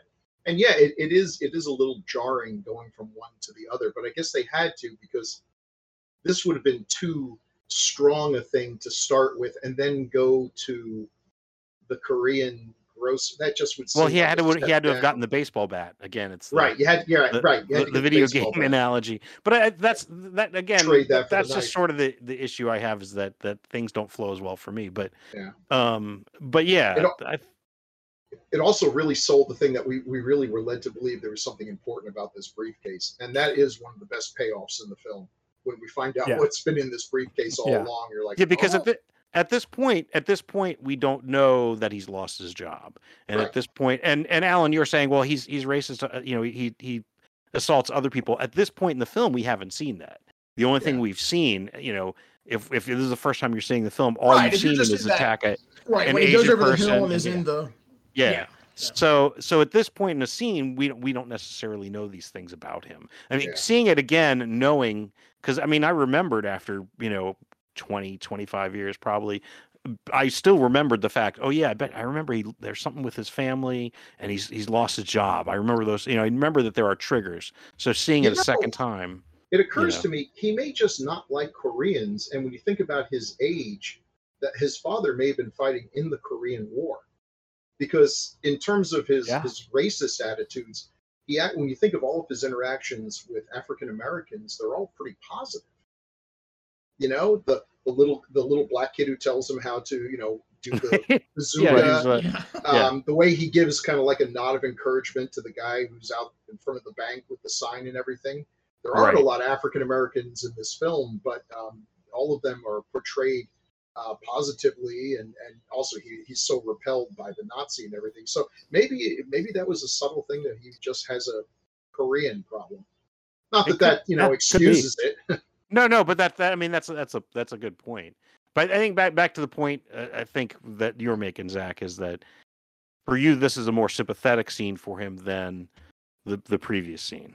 Yeah, and would fit that arc, So yeah, well. Then we actually are, I believe, for the first time introduced to his wife, which is when we start kind of getting the other side of him, when he's calling her up. He finally gets a hold of her, and we Bill. I mean, you kind of mentioned that Barbara Hershey, she's a great actress, and she really kind of sells this fear of him, and it's not necessarily fear of what he's done, but fear of what he can do.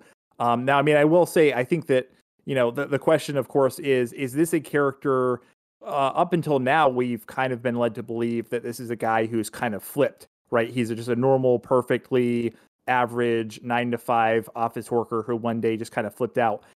But then I feel like when we introduced to her, we kind of realized that maybe he hasn't. Maybe this is actually kind of who he is. Right. It flips the whole movie.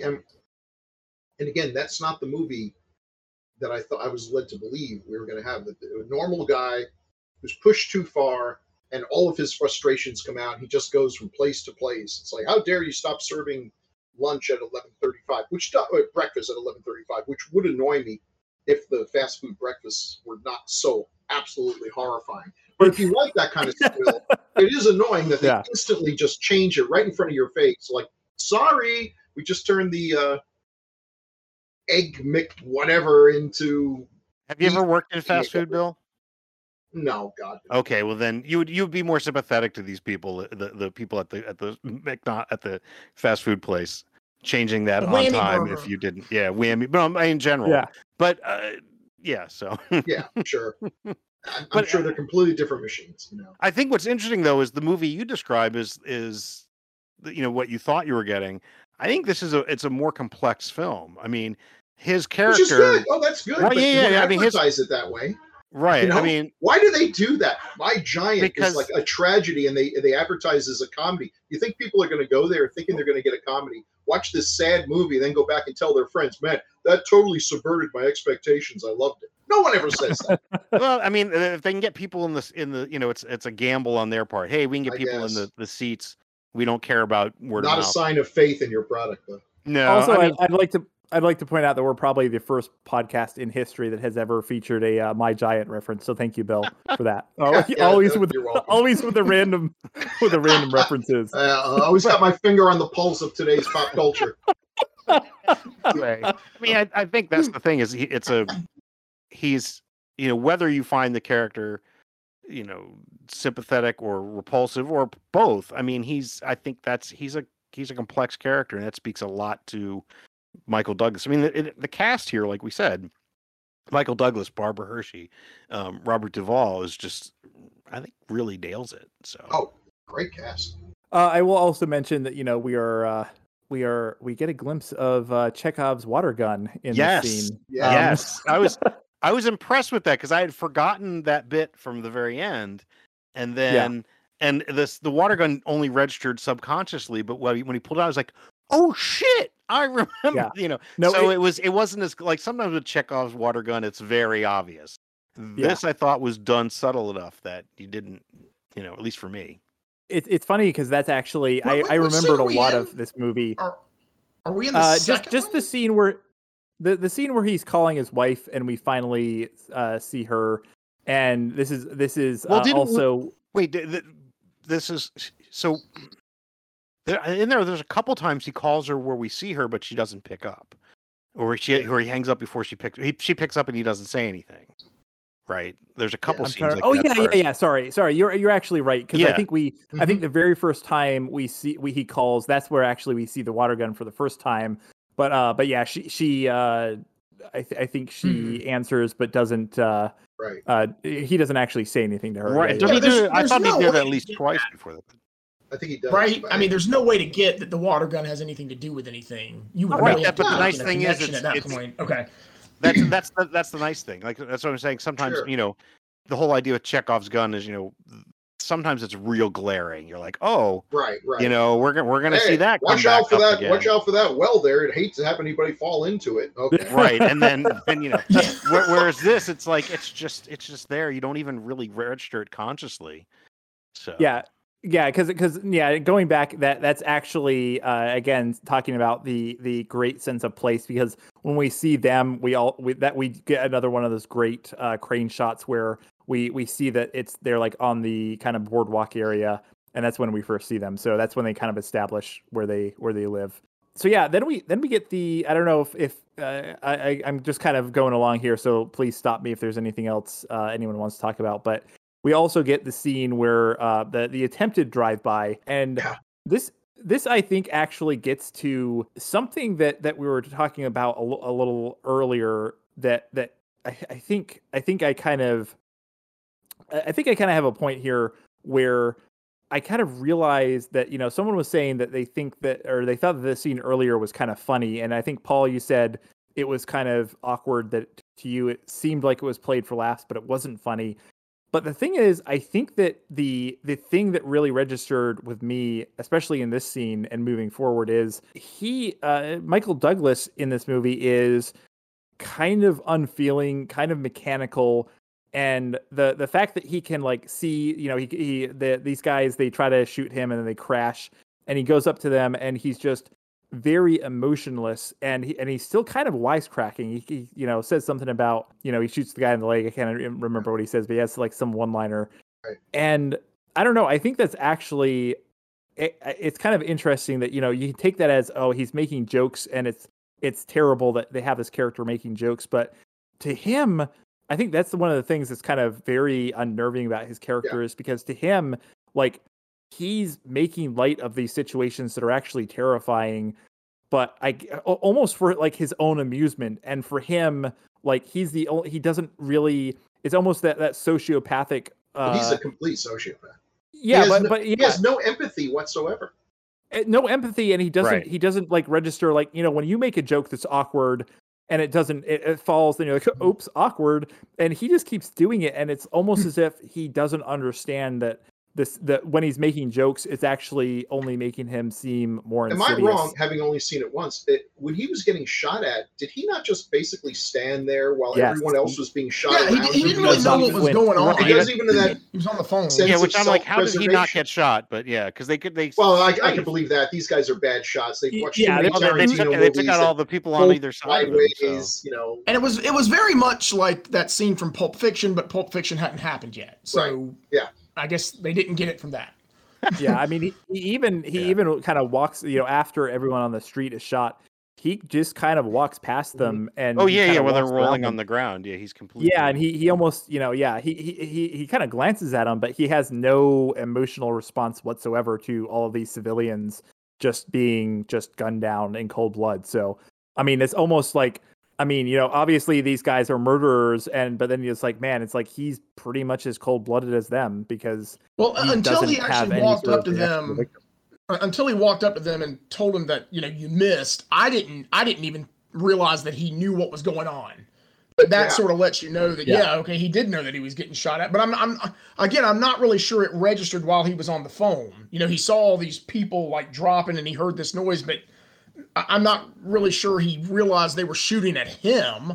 I mean, maybe, but I don't know. I didn't get that. I mean, obviously he knew that after he saw who it was, and he, took their guns and shot them and everything. Oh, damn! Did this guy level up or what? This is like playing advanced D&D on the Intellivision when you find a treasure box. He went from a baseball bat to a knife that he couldn't even figure out to the biggest bag. I don't think he used the same gun once for the rest of the movie because he had an infinite supply of them there.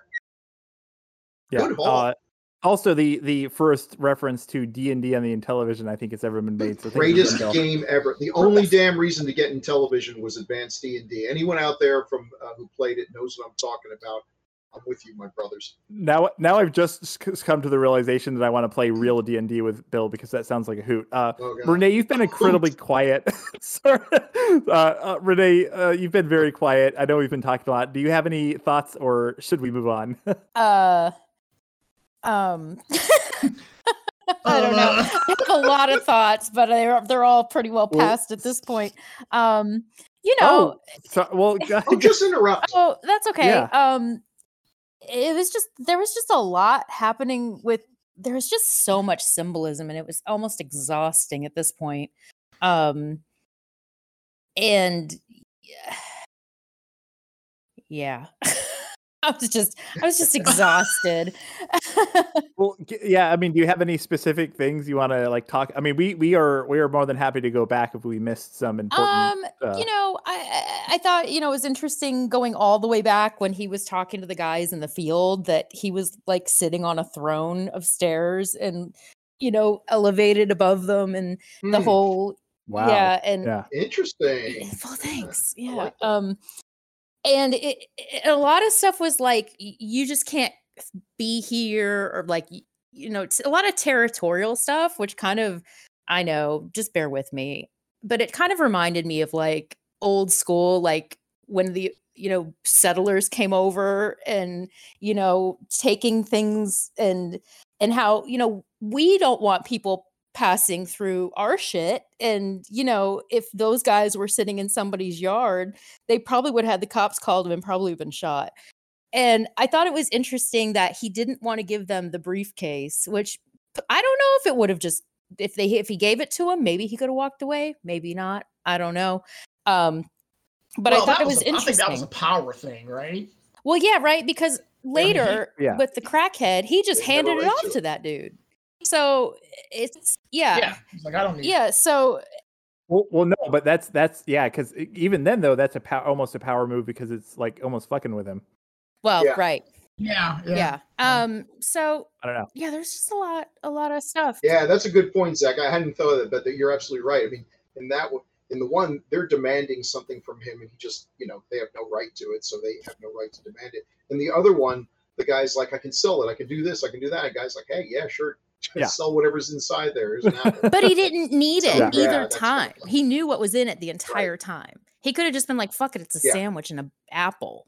Take it. I don't give a shit. Well, it's almost like it sort of continues his split with reality. In the first scene, it's kind of it's just started.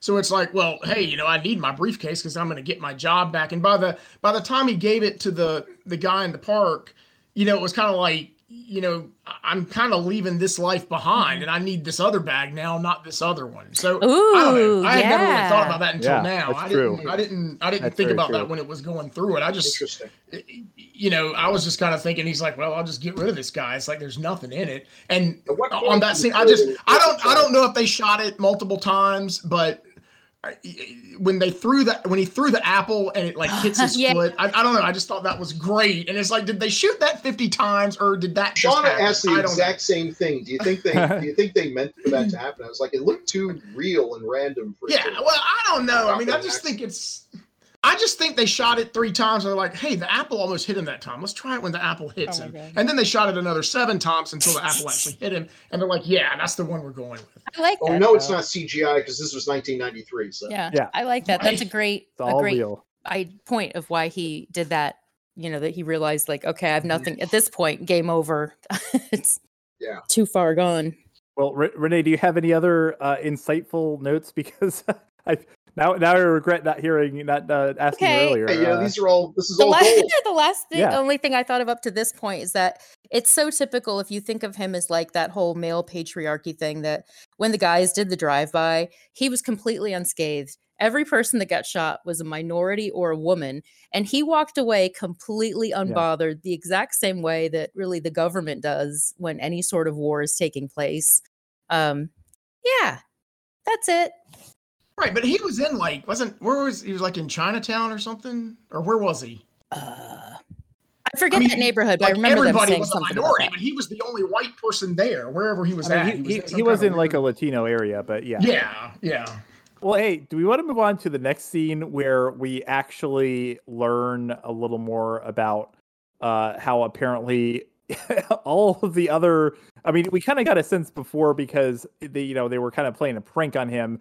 But we start to realize that everyone actually kind of disdains Prendergast. And the next scene is, I guess, what is he? The captain, I think. He is basically giving him the farewell speech, although we kind of get the sense that even though Prendergast has worked there forever, he doesn't really know a lot about him or really care about him. Yeah, he's a jerk.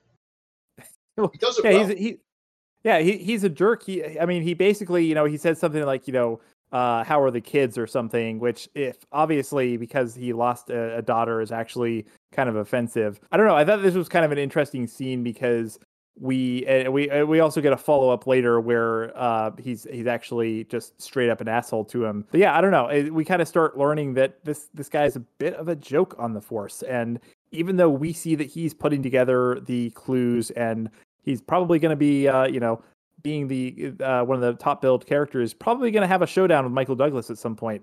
Spoiler alert! But so we're kind of seeing him as a hero who's competent policeman, but all the other cops are kind of laughing at him. Well, again, I think because we've already kind of said it ties in with this whole parallel and contrast with him and Michael Douglas's character. I mean, he's somebody who's getting no respect, and he's. It's not that he's silently taking it; it's because he's like, look.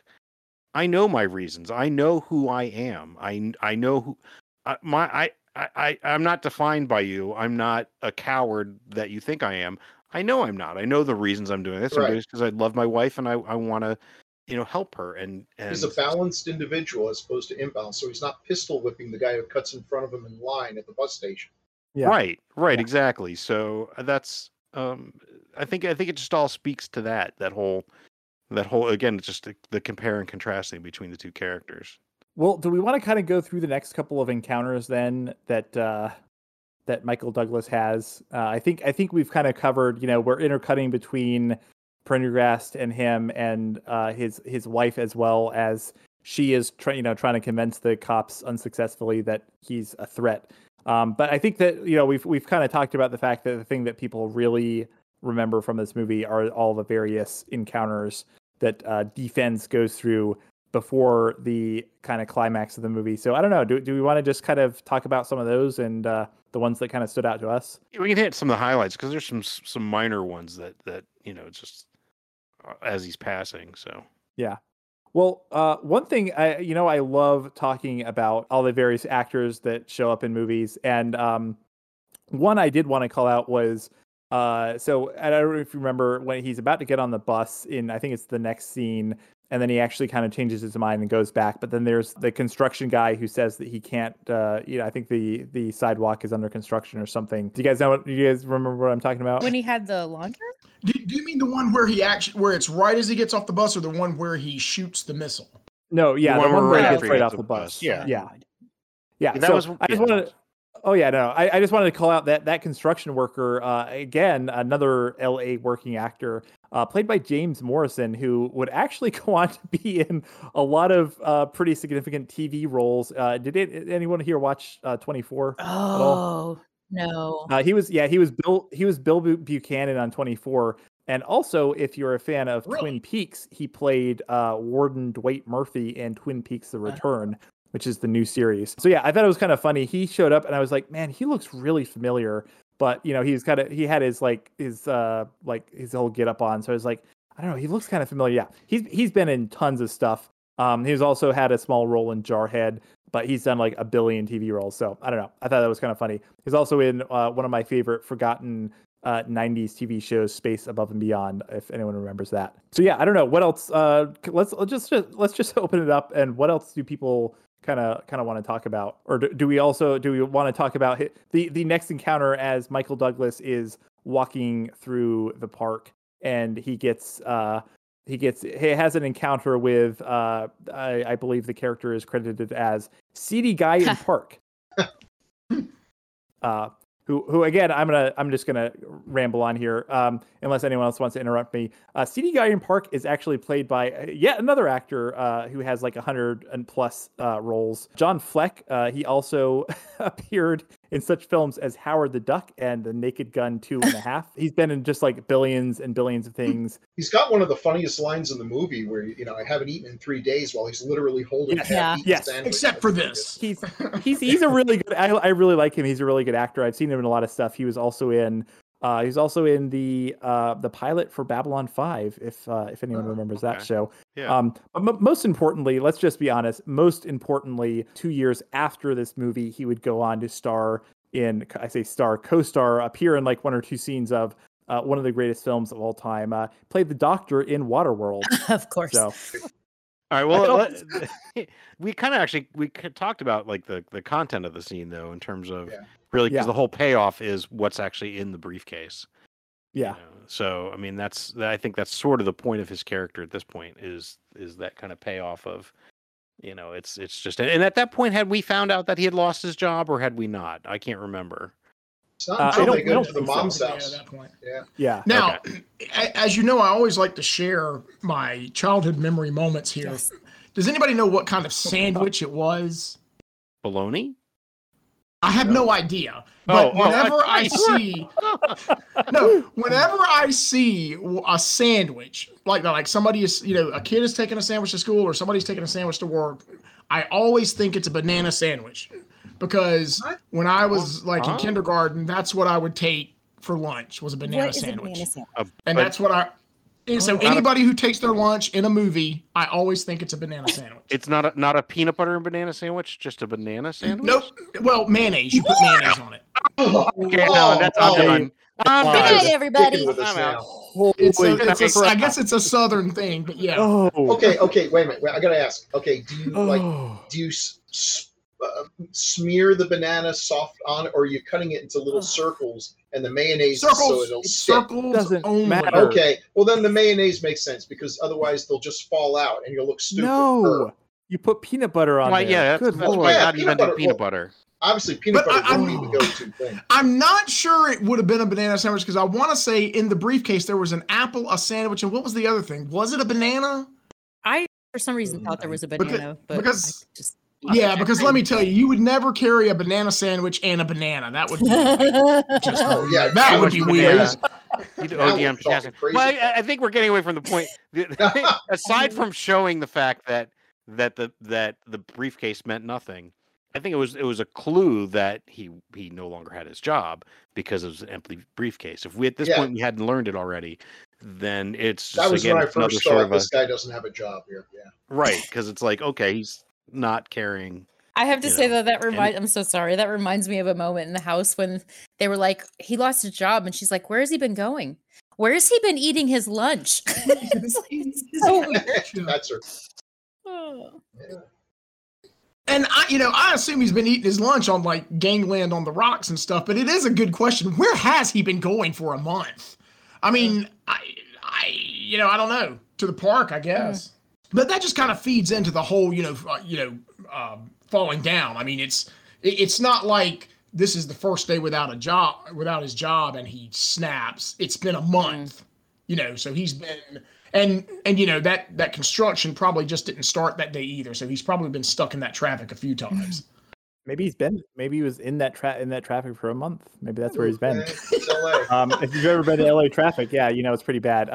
Speaking of feeding into things, he gave his lunch away, so now he's a little bit hungry, and I kind of want to. We've obviously touched on it, but I do want to talk a little bit about the whammy burger scene because, again, it's a really great scene. I think that it is a great example of, Michael Douglas maybe being a little more charismatic than this character deserves, but it's also just a very terrifying sociopathic instance of, he's basically holding a gun on an entire restaurant full of people, and he doesn't really seem to understand why they're so afraid of him.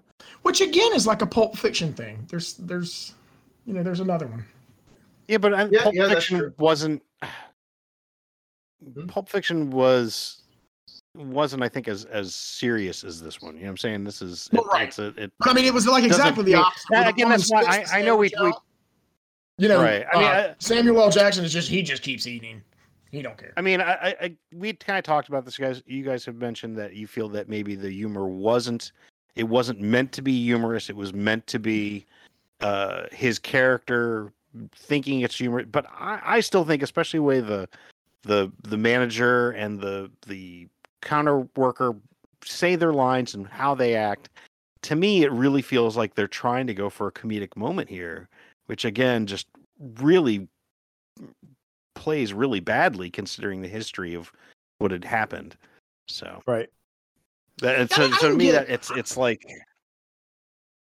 okay. I didn't get comedy from this. Well, like Bill said, when the little kid raises his hand but I didn't get comedy. I got, the whole thing about how you're frustrated that, because I again, maybe it's just I can relate to these things, but I would always get up late and, I've missed that breakfast window back when they used to do that. I've missed that by like 2 or 3 minutes many times. So I can relate to that. I didn't have a gun or anything going in and shoot people up, but the other thing, so I could relate to that.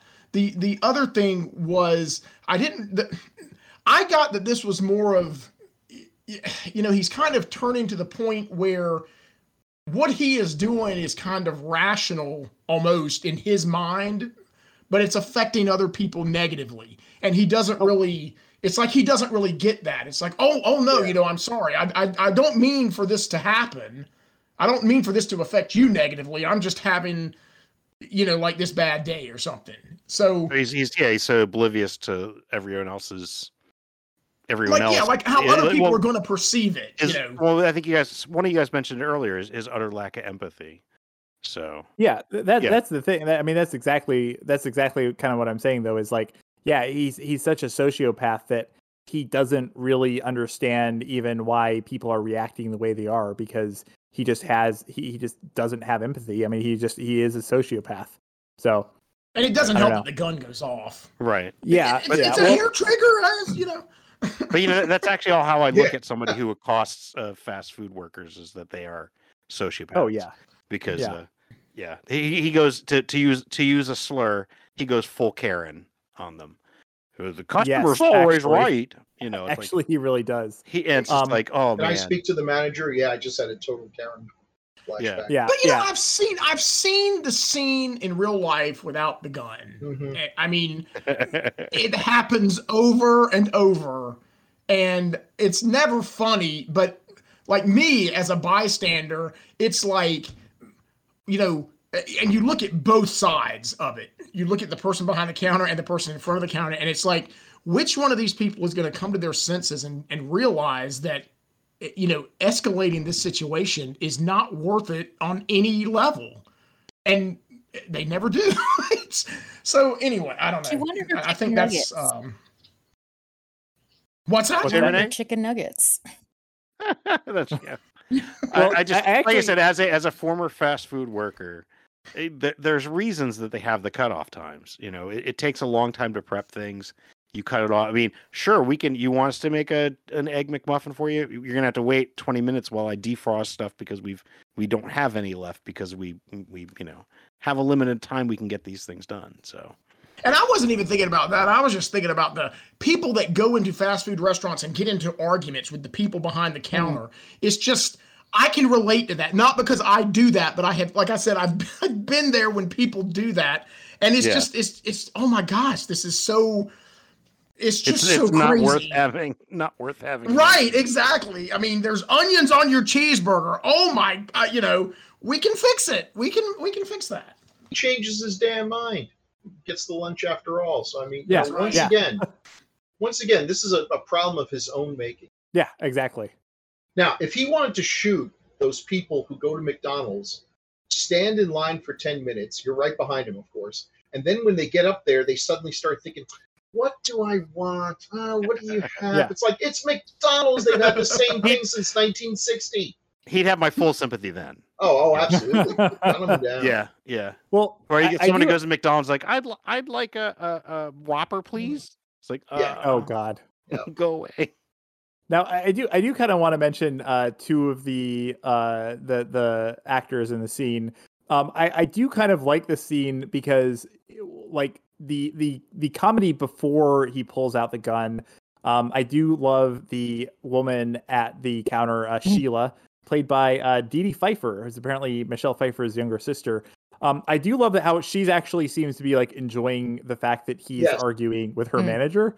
And she even has that line where he's like, oh yeah, what I'm calling you, I'm calling you by your first names, and I call my boss Mr. something. And she's like, oh, you can call me, Miss So-and-so. I don't know. I actually really like the, And I mean, she's unfazed about the gun. Yeah. Like, I see this every day. It was funny because I thought for a moment, I was like, is she supposed to be amused or is she just a terrible actress? Because she was like smiling the whole time. I wasn't sure. She seemed a little bit amused. I also want to mention the manager is played by Brent Hinckley, who I always recognize as he's one of the police officers in Silence of the Lambs. He's also in Ed Wood and one of the early episodes of the X-Files, which I love. So I actually love him. He shows up in a lot of stuff, but I love his sitcoms too. He always plays a funny guy.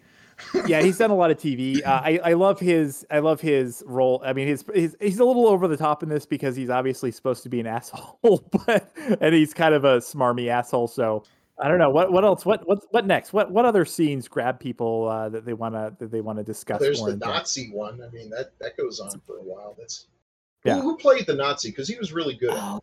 Frederick Forrest. Is that what it was? Yeah. Yeah, Frederick Forrest. So he had been, I mean, he's once again an actor that had been in like a million things. He had been, I actually don't know because it's been a long time since I watched the movie, but so I don't know the role. But he was in Apocalypse Now. He was in The Conversation. He was in Lonesome Dove. He has a lot of like kind of high profile credits. I don't know. Again, I don't know if he was how prominent he was in those role in those movies, but yeah, so he's obviously another scene that makes you kind of feel a little bit, I don't know, it makes you kind of be sympathetic. Geez, he's about to be raped by a Nazi and he kills him. Yeah, if I were on the jury, exactly. I would go and enjoy the day, sir. As far as the plot or the framing him, what I got from this scene is that it's sort of like, if you've watched these other scenes and you think whatever you think of the Michael Douglas character, this sort of reels him in a little bit. It's like, okay, he's not like a Nazi. He, I don't know. It's like he's got these, he's got some boundaries, and I don't know. It's like they're kind of defining, some of these boundaries. He's surprised that this guy thinks he's one of them. He's appalled. Yeah. This guy thinks he's a kindred Yeah. spirit. This scene almost felt like it was, I don't know, it almost felt like it was one of those scenes. Yeah, it almost felt like maybe like, you know, one of the executive producers was like, hey, this character is actually too unlikable. We need to put in another scene here in the middle here where we can kind of root for him. And the obvious thing is always, you know, it's always shorthand. If you have a character killing a Nazi, you know that they're a good guy. Right. So, well, now, as far as bit characters, were the guys that were in the store, were they anybody famous? I don't think so. Them. No, I don't think so. I think I looked them up and. I mean, for me, it was just that part was sort of over the top because when the guy like confronts him, you know, he's saying all these things about gay people. The guy, when he comes up, I mean, the guy is wearing this tank top that is completely open and he is completely oiled. And it's like, where did you come from? I mean, you are completely. He's in LA, you know. He was on. Did the you beach. not see the guy? I will admit, I have not been to LA, so I don't know if people are well oiled all the time. I just feel like Venice Beach is not a great place to be an anti-gay Nazi in terms of, you know, keeping a good clientele. It just seems a little forced that he's being openly homophobic in clearly the wrong place. I was kind of surprised when this guy walks in, you know. I was kind of surprised at the guy's reaction because I would think that they would have known that this guy was a little off his rocker, and he still, you know, like, I don't know, turns over a couple of things. I would think the guy might shoot me if I was that. Yeah, it was a little. I came back, but yeah, I'm a little surprised that, you know, the guy kept coming forward and knocked over the thing when the guy's got a gun. You know, safety tip: when a crazy person has a gun pointed at you, you just walk away. Go get the cops or something. But you know, you don't. Yeah. I mean, well, I think it actually goes back to what you were saying though, Bill, because I think that the reason that he's being so outwardly like homophobic in this scene is because he does see a kindred spirit. I think part of it also, I mean, like when he sees Michael Douglas, and again, just the way that he presents himself as this very, very kind of clean cut 60s style guy. And for some reason, you know, he immediately sees him as kind of that kindred spirit. And it's kind of the same thing as like, he you know, also knows if you're what he's a bully. Been doing. But because he's been listening to that police scanner, so he knows he puts two and two together. That's true. That's true. That's true. So he's like, oh, you're one of us. You're a rebel, is what he thinks he is. You know, or you know, you're. That's very true. Yeah, or even if it's not like a racial thing, like it's you know, he's obviously like anti-government and anti-police and all that. So yeah, I don't know. It to me that was kind of the reason he was being so over the top. It's like if you see someone else that you know, if you're a bully but you see a bigger bully, you want to impress that person by showing them what a bully you are, and that's just what he's doing. It was a great piece of act. I mean, I really bought that this guy, he was really into like he's like, this was actually used. I mean, oh shit, when he pulls up the Zyklon B. Yeah. Oh my God. Yeah. That was, I mean, it's interesting. Again, this is one of those scenes that it needs to be where it is in the story in order for him to get the things he needs. But again, in terms of how we feel about this character, unless that's the intention to kind of take your feelings about the character back and forth. Wow, he's a horrible, dangerous piece of shit. Oh wait, he killed a Nazi, like you said, Bill. You know, it's the save the cat moment. Kill the Nazi moment. So you know, maybe that's what it should be called. Yeah, the question is. I'm sorry. So that's why it doesn't quite work for me because it just kind of. But on that same level, I mean, he sort of had to because I mean he was going to kill him or I don't know, do something to him, right? I mean, well, yeah, but in terms of where it's placed in the story and how, but again, it's that acceleration of the story. Alan keeps bringing up all these Tarantino things and everything. Isn't this a lot like the scene in Pulp Fiction? All he needed was a gimp in the back. A gimp, if there was a gimp. Yeah. But Pulp Fiction came out like a year later. I'm sure it was already written by this point. Oh well, great minds think alike. Yeah, I do think this is one of the best like performances of a minor character in the movie because he definitely, and it's not just the fact that he's saying terrible things. It's like you said, like the fact that he's getting excited, like he says he's talking about the Zyklon B, and it's like the fact that he's like getting excited about that almost, and it's just very, very unnerving. So yeah, I think this is a fantastic performance of a thoroughly disgusting character. Right, and it's also interesting how quickly he switches after Michael Douglas reacts to him the way he does, where he just completely, the way he switches and then wants to cuff him and so forth. So, yeah. And well, let's see, what did he pick up anything from the shop on that? He got the suit. Yeah, the bazooka. Did he got the bazooka? That's right. Okay, that was in the back. And okay, the bazooka and also the clothing. He put on the clothing as well. Right, but the bazooka was what was in the bag that he got, right? Right. I mean, that was like the clothes were in. Okay, because I knew that he got something there. For some reason, I blanked on it being that bazooka. But that bazooka was cool. You can jump forward to when he uses the bazooka. Yeah. And there again, it's just it's like the whole thing just needs to be a little tweaked to me. Like his confrontation with the construction worker, and he's like, "You guys are doing this." It's like, this is just, this guy is just a freaking worker. He doesn't make the decisions. He's not the one who planned this. He's not the one, he's just freaking doing his job, and he's accosting him. And then the guy's like, "Oh yeah, you're right. We're really not doing anything." Like, he just wanted him to admit it. No, yeah. I actually like that scene because that to me, we're talking about the Karen thing. Like that to me is actually that actually rang very true because again, someone who just wants to blame someone, and not just to blame someone though, he wants the validation. He wants to hear that he is right. And that's really all that he wants. He wants the validation of someone saying, "Yeah, you're right," no matter what crazy thing you're spouting. This scene, yeah, you're right, Zach. Minus the bazooka, this scene is extremely relatable for almost everybody. I can relate to the scene today. Except he's being a dick. And the thing is, again, to me, it's not that part. The thing about how he wants. The scene is played for laughs. A little kid coming up and tell him how to use the bazooka, and then, oops, I accidentally shot it. Whoops, and whoops, look at the big explosion. I mean, to me, that's what it felt like, and it felt so out of place. It was just today, or it was yesterday. I was driving down the street. I was going to my sister's house, and I'm going through downtown, and there's 5 construction workers standing they were redoing the sidewalk, and they were all just standing there, and all I could think about was that scene in Falling Down. I'm like, what are you doing? There's nothing wrong with the sidewalk. I didn't say this, but you think those things. It's like, I mean, well, there's infrastructure underneath the streets, by the way, and the sidewalk. I was thinking of the infrastructure underneath the streets. No, I mean, I think about that all the time. Well, you should. I can't be alone in this. Why are they ripping up this road? You can't blame those people. They're doing their job. I'm not blaming them. I'm just doing their job. He was right, though. You really do but everybody, have to spend a budget. So you can everyone has questioned why they are doing some construction somewhere they're trying to drive through. Absolutely. Right. But I mean, come on. I think though that this gets to the fact that his character, he is always looking for someone to blame and someone specific to get mad at.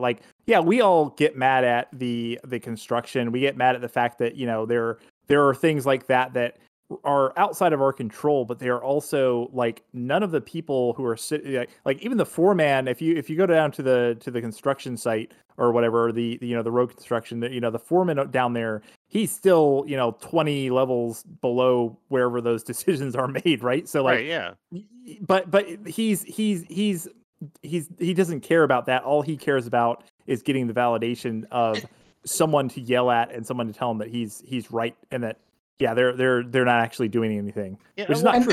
I don't have a problem with the content of that. It's the tone of that scene. Yeah, to me, and that's the problem I have. I think I'm just beating a dead horse. It's just tonally, things just don't necessarily work for me in this. I gotta admit, I actually wish if they had taken out some of the other kind of comedic moments in this movie and left the kid, I actually would have been okay with that because I actually kind of like that. I kind of like the kid.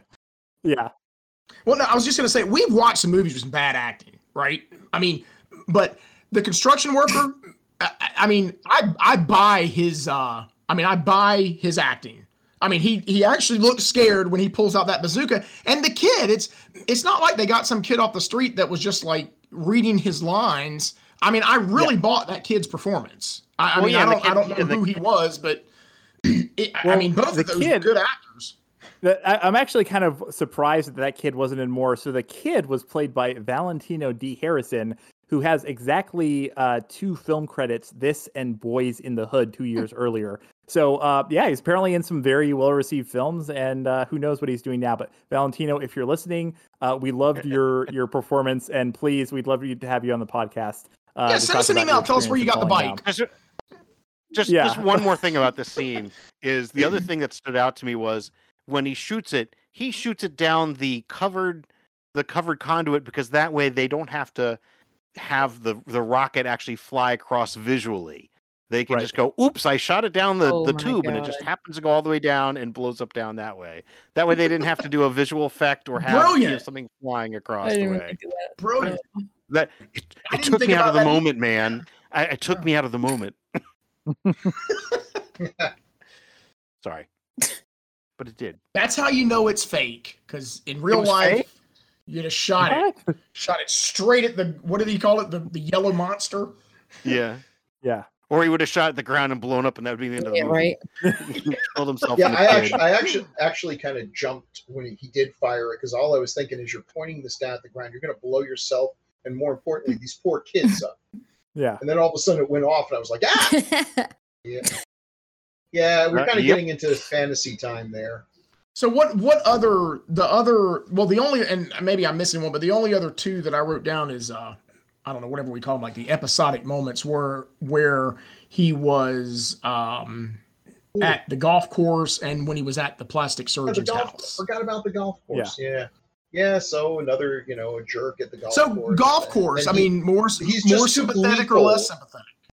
Oh, less, because I mean, okay, the guy's a jerk, but he's the kind of jerk you meet all the time. And if you're the sort of person who, when a person like that, I'll agree, hitting a golf ball toward you is dangerous. But that aside, if you're the sort of person who, when that person is dying of a heart attack in front of you, you're smirking and laughing and taunting him about it, I'm sorry to break the news, but you're a bad person. That is true, but I will say golf courses are dumb. See, I didn't get it. Oh, I didn't get it. I didn't get that from the scene. And the reason I didn't get it from the scene, he is very callous towards the guy, but it's like really say neener. It's now, like, what? Did I laugh out loud? That part is one thing. The overall like thing was really at that point, what could he do? It's like, because that's the thing that went through my mind. It's like, because I think he would have. I think he would have given the guy his pills if he had them. But they're in the lake, and it's like, what could he do? What could he do? Which he is responsible for. Now, look, did I laugh? Yes, because a car or a golf cart going into the water is inherently funny, unless there's kids strapped in the back, and then it's a little less funny. Yeah. But and then it's just hilarious. Yeah. Well, then Renee just like has to pause until she wipes the tears from her eyes. Yeah. Well, the thing about the scene, again, I think it would have been more effective to me if the guy wasn't having a heart attack, because that just, again, was just it's just really a kind of a cliched moment. Oh no, you scared me so much, I'm having a heart attack. And right. Though admittedly that does happen, because like in the 70s, some guy drove his story. Yeah, some guy drove his pickup truck into IBM in Maryland. I think it might have been Rockville where I lived. It was near where we lived, and shot the place up. And my neighbor up the street, Mr. Tutwiler, worked there, and he had to go to the hospital not because he got shot, but because he had a heart attack because of the stress of it. He survived though, so Mr. Tutwiler did survive. Their house was right near the mailbox. Isn't the golfer?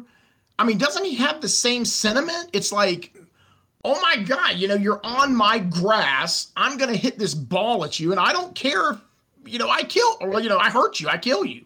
And then it's almost like immediately it's turned around and he's sort of in exactly the same position. I don't know.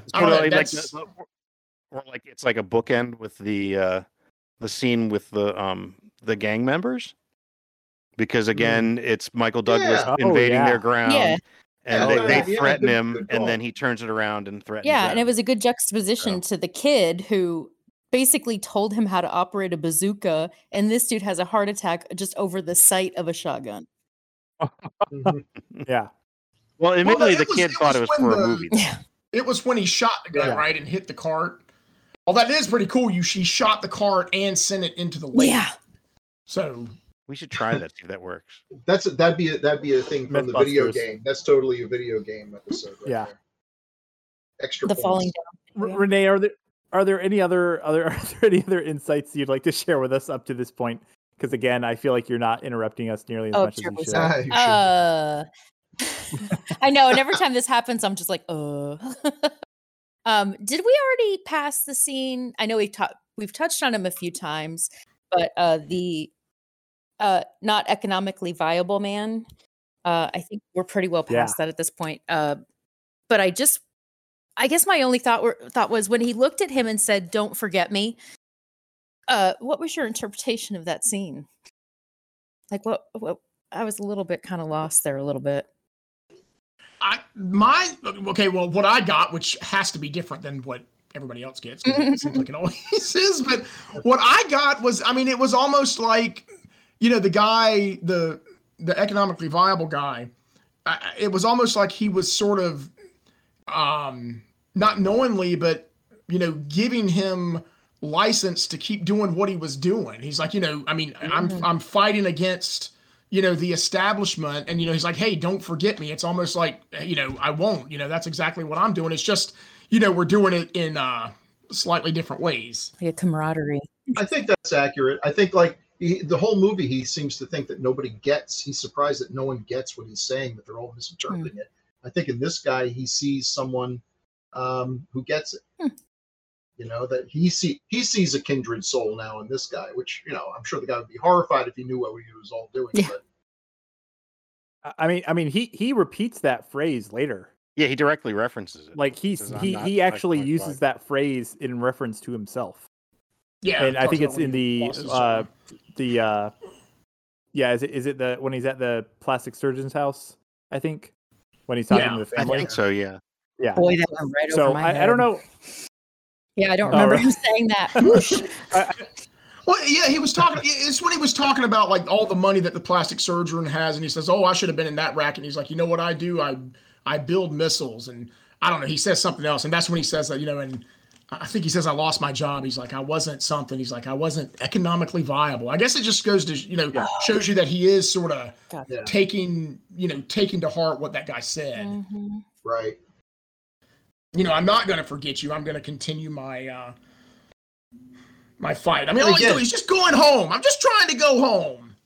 That scene with the plastic surgeon's house is another one. It's like, again, I'm watching this. I'm like, where did people get the idea that this guy was any kind of hero? I mean, he's terrifying these people, and he's completely unaware of that they would feel that way. It's like, how could you be so completely oblivious? How lack of empathy must you have? No, it's because in his mind, he's not. I mean, he's not trying to hurt those people. Because he's nuts. And he expects them to get that somehow immediately, even though nobody would.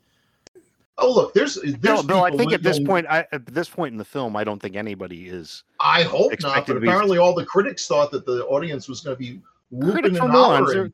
It was 30 years ago. They're all dead now anyway. It doesn't matter. No, this is true. Right, but they thought that he was going to be 30 years ago. I'm not dead. Well, yeah, that's true. Oh wow. All their dogs are dead. How's that? There you go.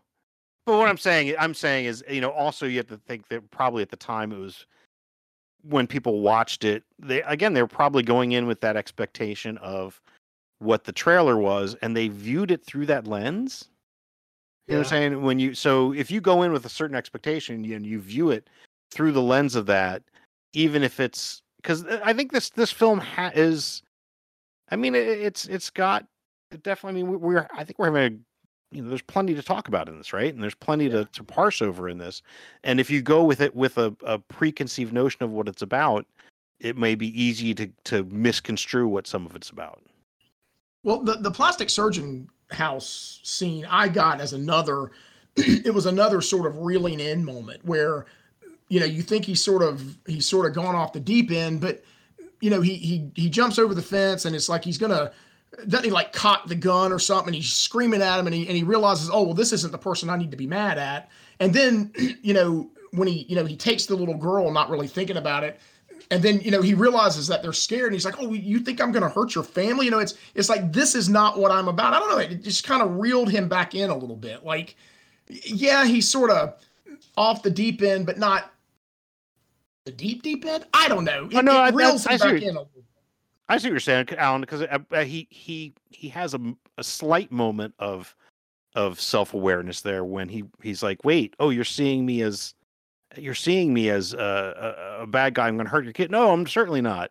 But that kind of ties into the very end. Becoming, if he becomes, when he says, I've become the bad guy, how did that happen? That's kind of one of the moments too. Not only is it reeling him in some, but it's also sort of going in that direction. It's like he is becoming the bad guy. It's like, well, yeah, they thought like he had basically kidnapped the girl without knowing that's what he had done, and the guy's like, oh, take me. And it's like, well, that's not what I'm doing here. So he is kind of becoming the bad guy. I mean, people are scared of him. I mean, he has oh, go ahead, Zach. I'm sorry. No, I was just going to say, I think the point is he's always been the bad guy. It's just he didn't realize it. Yeah, he didn't realize it. Well, again, that's actually kind of point I was going to get to is, and we talked about this before, is the contrast between him and Robert Duvall's characters. Robert Duvall's character is self-aware. He knows who he is. He knows what his identity is. He's not defined by the people. Yeah. He goes, look, I know I'm not a coward. I know I'm a man who loves his wife. I know a man who's that, this is who I am, and I'm not going to be defined by you. Versus Michael Douglas, who is oblivious to who he actually is, which it even leads up to the like when they're at the climax when he's like, well, I wasn't going to hurt my family, and Robert Duvall's like, really, we know you were. I think he says. So I think it goes all the way back to the scene in the I don't know. Do you call it a bodega? The little shop with Mr. Lee. I think he makes a statement there, which is like what he thinks he's doing all the way through. I think doesn't he say something like, I'm just standing up for my rights as a consumer. And I think that's how he sort of feels throughout the film. He's just standing up for his rights. Well, not realizing that he is. He's not. He's not. That's what I'm saying. It's again that lack of self-awareness and that lack of empathy. It's so. Yeah, it's the idea that to stand up for some perceived slight or some perceived, if you feel like someone is taking away your right to, I don't know, get change or something, and then your reaction is to trash their store, then yeah, you're even if you were in the right to begin with, even if people can say, oh yeah, I sympathize with that, they probably lose all sympathy. Oh yeah, you're taking like an extreme stance. Yeah, right. But again, I think the interesting part of the scene is that briefly, he has a very brief moment of self-awareness where he sees himself through their eyes, where he sees them, where he has that's just brief self-awareness. There's like, wait, you see me as, oh no, I wasn't going to hurt. He sees himself through their eyes as opposed to just being oblivious like he was at Whataburger or whatever the hell it was called. Whammy Burger? Whammy Burger. Whammy yeah, Burger. There you go. It's a W. So I don't know. Well, I guess we got to wait till the final scene to discuss that. I guess it's just maybe he just didn't feel like those people wronged him because that guy was just the caretaker. He wasn't the owner. If it was the owner, it probably would have been a different scene. Well, yeah, it would have been a different story. And to me, that's so contemptible. He goes in there armed for bear, and he's like ready to be all antagonistic and be his usual self. And then he finds out, oh no, these are just working class people. Well, then that's the wrong behavior. Listen, dipshit. I don't care if it's Jeff Bezos with his family out on a picnic or something, you don't act that way if you're, even close to being a decent human being. The status of these people is irrelevant. This is one of the most unempathetic characters I've ever run across, including the crab monsters and Attack of the Crab Monsters, who were admittedly that's really not a fair comparison because they could talk and think. And it's a really amazing movie if you ever get a chance to see it. So maybe a bad example. Oh my God. Well, is there anything else we want to get into, or do we want to talk about that final kind of confrontation and showdown? I think the one other thing. Oh well, yeah. There's I the scene right before that. oh yeah, Where, and Yeah. you may be including this in that scene, but where he is in the house. That's what I was about to talk about. Yeah. But go ahead. Okay. Well, no, I was just gonna say, like, throughout the movie, at least for me, and now again, I wasn't sympathetic with him when he's, trying to shoot people or whatever, but I was sympathetic with him as far as not being able to see his daughter and the whole, like she had gotten a restraining order from him, but he sort of, in his mind, they had he doesn't really know why they're not together anymore because in his mind I think they had this perfect thing, but while he's watching those videos, and I think even he realizes that maybe it wasn't as as perfect as I thought it was, because in the video he sort of gets it, you can tell that he's got kind of like a short temper. He kind of gets ill when she's trying to put her on the horse in one of the videos for her birthday, and she doesn't want to go on the horse, and the wife says something and he kind of snaps, and then he in the video that he's watching, you kind of cut back to the wife and you can tell that she's not really happy. And I think he sort of sees that, at the end, like, maybe my view of the world is not exactly what I thought it was. It's so, maybe the world is not the way you think that's what's happening, but then it's not. Yeah. Well, I think that is what's happening, but then he sort of forgets it very quickly. Well, maybe. Yeah, because I mean, well, no, I'm saying, does it plant the seed for him later to have that kind of revelation of, I'm the bad guy, where he goes, am I the bad guy? Doesn't he? Doesn't actually. Yeah, I don't think he really ever admits that he's the bad guy. But he has. But I think it plants that something. It plants that seed, I think. Yeah, let's. I have a comment on that, but getting back to the scene that Alan's talking about real quick. I think that, like, to me, this is actually a perfect summary of the things I've been saying this whole time.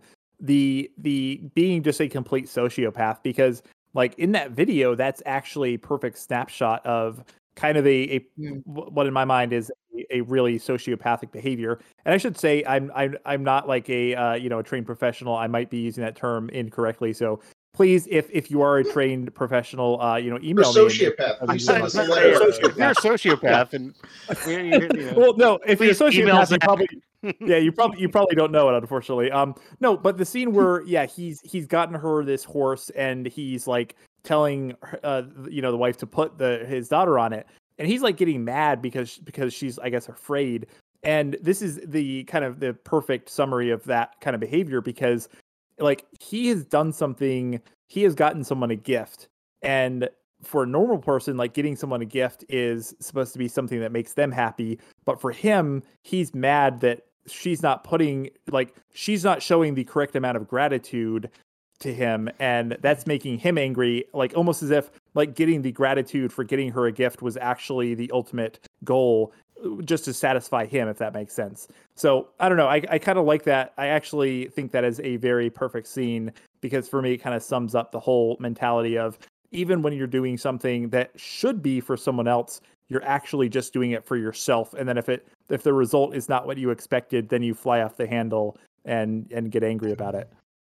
Or not. I mean, could be wrong. Anyway. Yeah. I was shaking my head. You just couldn't hear me. Nodding my head, not shaking my head. Nodding. Yeah. This is why we got to do video podcasts at some point, so I can see, like, is everyone thoughtful right now, or are they like looking? Have they muted themselves and they're like looking in their bag of Doritos to get the last couple of crumbs? Oh, you could hear that. Yeah, you forgot to mute yourself that one time. I heard you mutter under your breath, "Oh yeah, gamer fuel."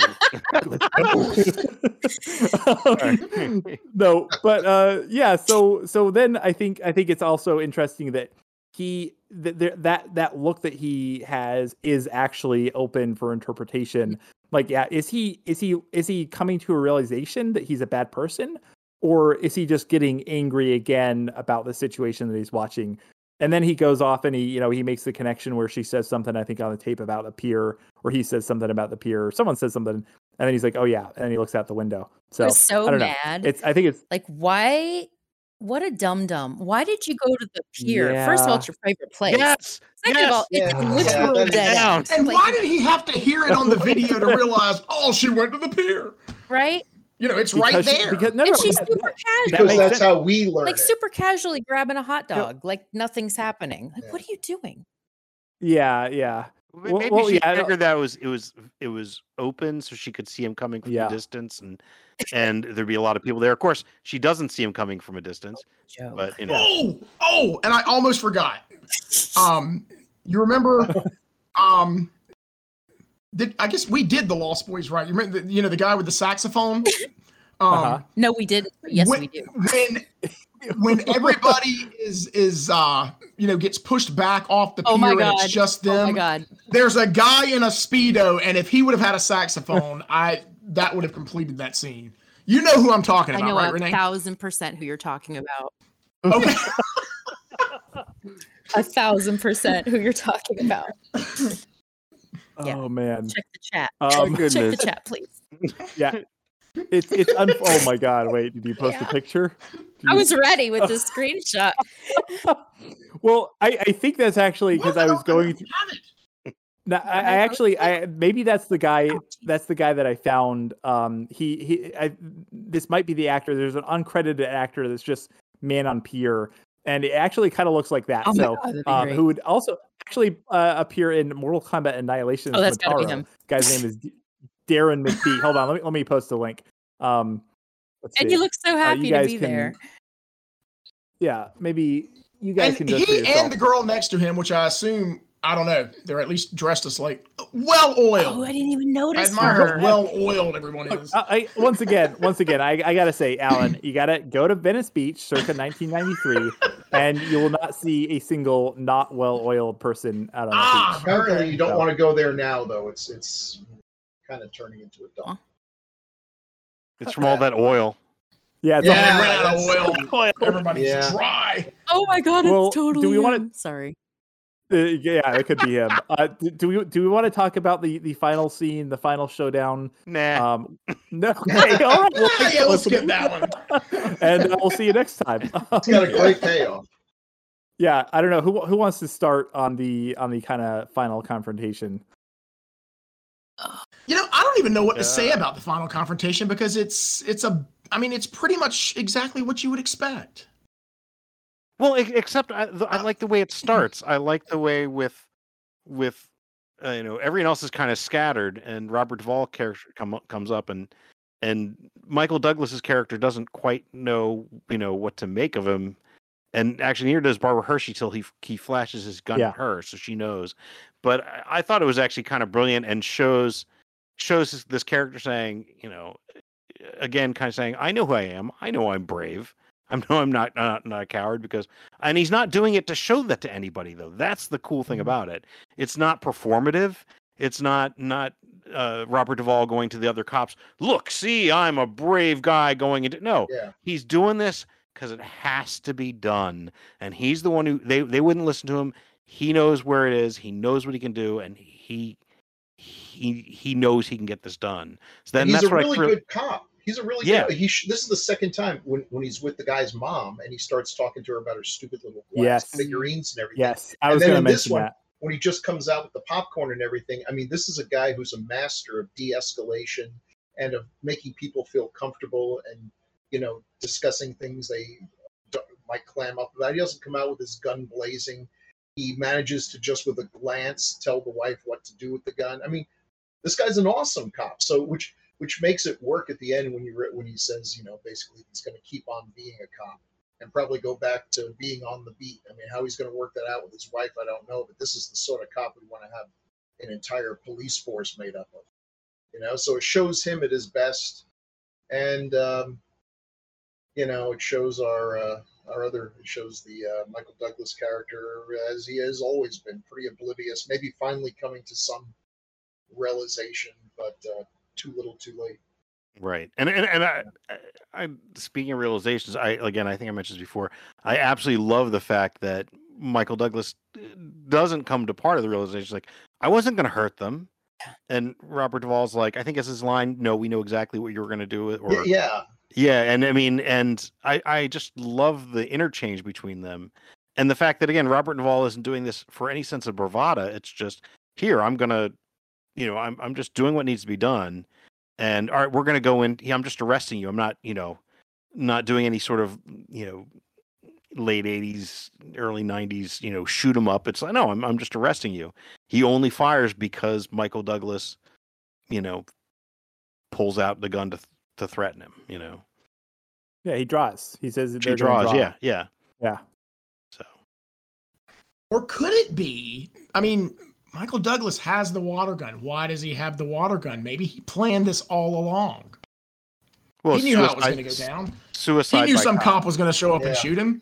No, I don't know. That part doesn't necessarily. Well, I don't why think he did had planned it, but why did he grab the water gun unless it was, well, I mean, it's in the video. he had it in his hand. Didn't he have it in his hand when he was watching the video? Yeah. Yeah, because So it's I related sort of- to the video and such. So, Well, just I might have thought maybe it's accidentally just popped like. it.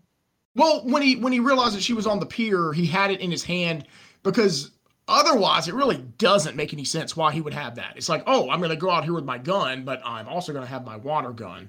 I mean, it's almost like I had this in my hand. I got I'm just gonna stuff it in my pocket. It Yeah, makes sense yeah. to me that he got so laser focused on her, considering the incident with the phone booth.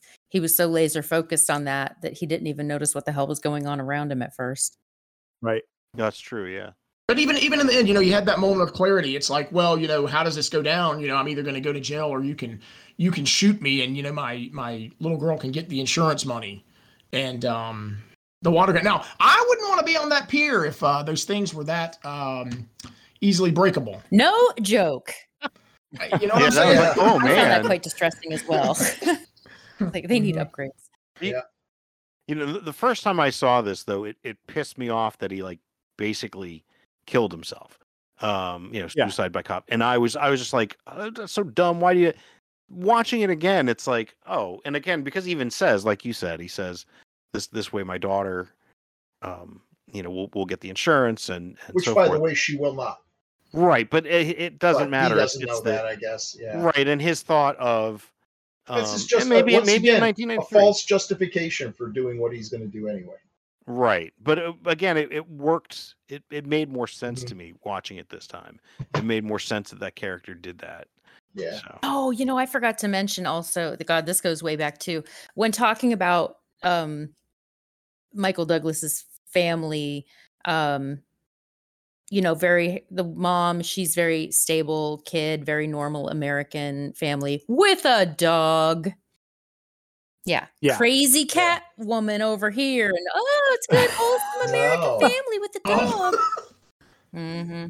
Wow. Yeah. Well, in fact, there was the one thing that I noticed about the dog. So the very last, he was the best boy. Well, he was the best boy, of course. But the very last shot is Michael Douglas in I guess on the pier with the daughter and the dog. Basically the TV I guess is still on, but there's nobody in the room. Nobody's actually watching it. But then I went back and I was kind of flipping through and I realized there is actually someone watching it. The dog is sitting on the couch. Yep, he is. So maybe this whole movie was about the dog. Well, I don't know. Did where you I found notice that. when I forgot her name, was it Sandra, the cop? When she got shot by him, the dog was sitting next to her in the yard. Yes. Oh, Yes. I did notice that. And I was like, okay, yeah. And the that's like- funniest thing is they have that sign in front of their house, guard dog. Yeah. And it looks like a cross between a pit bull and a velociraptor. And then you see the dog, and it's like he would not bite a dog toy. I mean, it is the most harmless beast ever. So. Yeah, it's a very good dog. But that's the Unfortunately, kind I of do sign not. you want. Yeah, I do not have any casting information for the dog, so I do not know if they were in any other movies. It was 30 years Unfortunately, ago, I think so, that dog is probably no longer with us since this was made in a long time ago. Probably run around a farm in upstate New York somewhere. Yeah. Anyways, is there anything else we want to talk the only about? 40-year-old dog. Yeah. do we want to touch on any other elements of this movie, or do we feel like it's time to get into our final rants and ratings on this one? Cool. I think it's time. There is one. There's actually one other thing I want to mention, which we haven't really touched on, because it's not actually something that's on screen. But another element of this movie that I really love is the score. I think the music is great. I think it's got a really, I don't know, it's really epic. The music in this movie is done by James Newton Howard, who has like 1 billion credits. I mean, he has done the music for so many things. He was one of the composers for The Dark Knight. He did the music for The Fugitive. He's been basically composing for decades and decades. But I actually wanted to point out, and I know that at least one of you is probably going to roll your eyes at this, but I actually do have a point that I'm trying to make here. A couple of years after this movie, he would also do one of my favorite scores of all time for a little movie I think I've mentioned before once or twice by the name of Waterworld. Now, the thing I actually want to point out is I think that and I can even post some examples, but there's a lot of things there. The music in this movie actually really reminds me of Waterworld, and I think that he was maybe like going through phases in his, like, I guess, creative work. And I don't know, there are actually a lot of the especially the end music, which is why I mentioned it now, actually really reminds me of the music for Waterworld. So yeah, I don't know. Are great you talking composer. about the Beastie Boys number or something else in the credits? Yes, the Beastie Boys number from Waterworld, where they're like, no sleep till dry land. Okay, cool. Let's get into our kind of final rants and ratings. This is where we're in the video store, so we're gonna rate this based on a rating system that is out of 5. Pristine. Oh, wait! There is one more thing. This is the Alan's trivia time. Who remembers how much the little snow globe that he bought for his daughter was? It was so cheap. $3. $3? What? $3. $3, yes. $3. Because that one of the things I was watching, because normally, I like to try to find little bits like that. But the reason I remembered that, because it's when he said how much, I was thinking, it's like, well, if he says it's like $30, he's going to go ballistic and shoot the place up. So anyway, I think that's why I remembered it was $3. Yes. But yeah, $3. Yeah. And he wrapped it. I mean, it's a nice big one, and he wrapped it. $3. Yeah. It's a deal. At the Korean grocery store, it would have been $30. Yeah. Well, let me just say, in late 80s, early 90s, we used to buy like a new music box for Christmas every year in back in the day.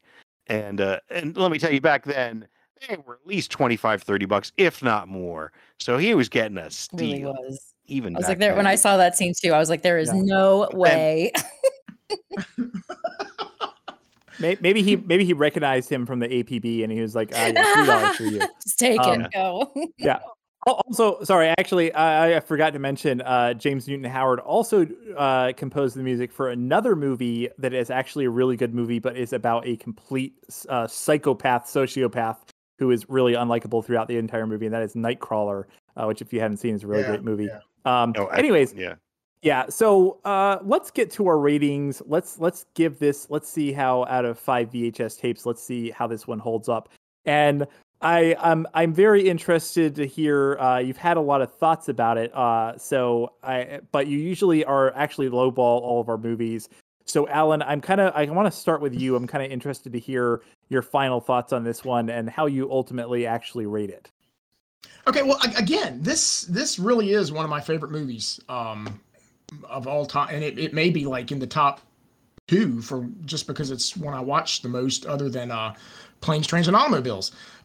So yeah, I mean, I really think this is a perfect movie. There is one thing that I could do without in this movie, and so I like to degrade things down a little bit for things that other people may not, but there's a lot of profanity in this movie. So I gotta take off a quarter tape for that, but I'm giving it a 4.75 out of 5. And I've just left you speechless with that, because it's like 3 times as high as everything else. I was going to say, I think that's the highest you've ever rated any movie on this podcast. So yeah, very, very impressive. Let's move along to someone who I think also has a lot of thoughts on this movie. So I'm kind of interested to hear where he falls. Paul, what do you think of Falling Down? Well, when Alan mentioned this, that when he suggested we watch this, you couldn't see me, but I rolled my eyes. I was like, "Oh crap, really?" Because I remember watching it, like I said, and I wasn't impressed with it. I was like, it was okay. I didn't, it was like, And so watching again, I'm actually really glad I watched it again. I think there is more to it than when I watched it 25 years ago. Partially, because I watch movies differently now, and I'm also twice as old as I was back then. But so, I mean, the performances are actually fantastic. The characters are complex, but parts of it still do not work for me. Again, I've mentioned it a million times. I think tonally there's some issues, and I really don't think that it was this. Oh, he's oblivious to it. No, I think they really intended some of these things to be funny, and at least for me that didn't work. So it felt a little muddled there.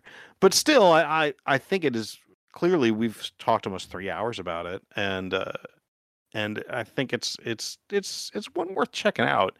I would say, kind of going back and forth on this, I'd say maybe 3.75, really, which is higher than I thought I would have given it. But, it's one of those things, the more we've talked about it, the more I looked at it, the more I've looked at the characters.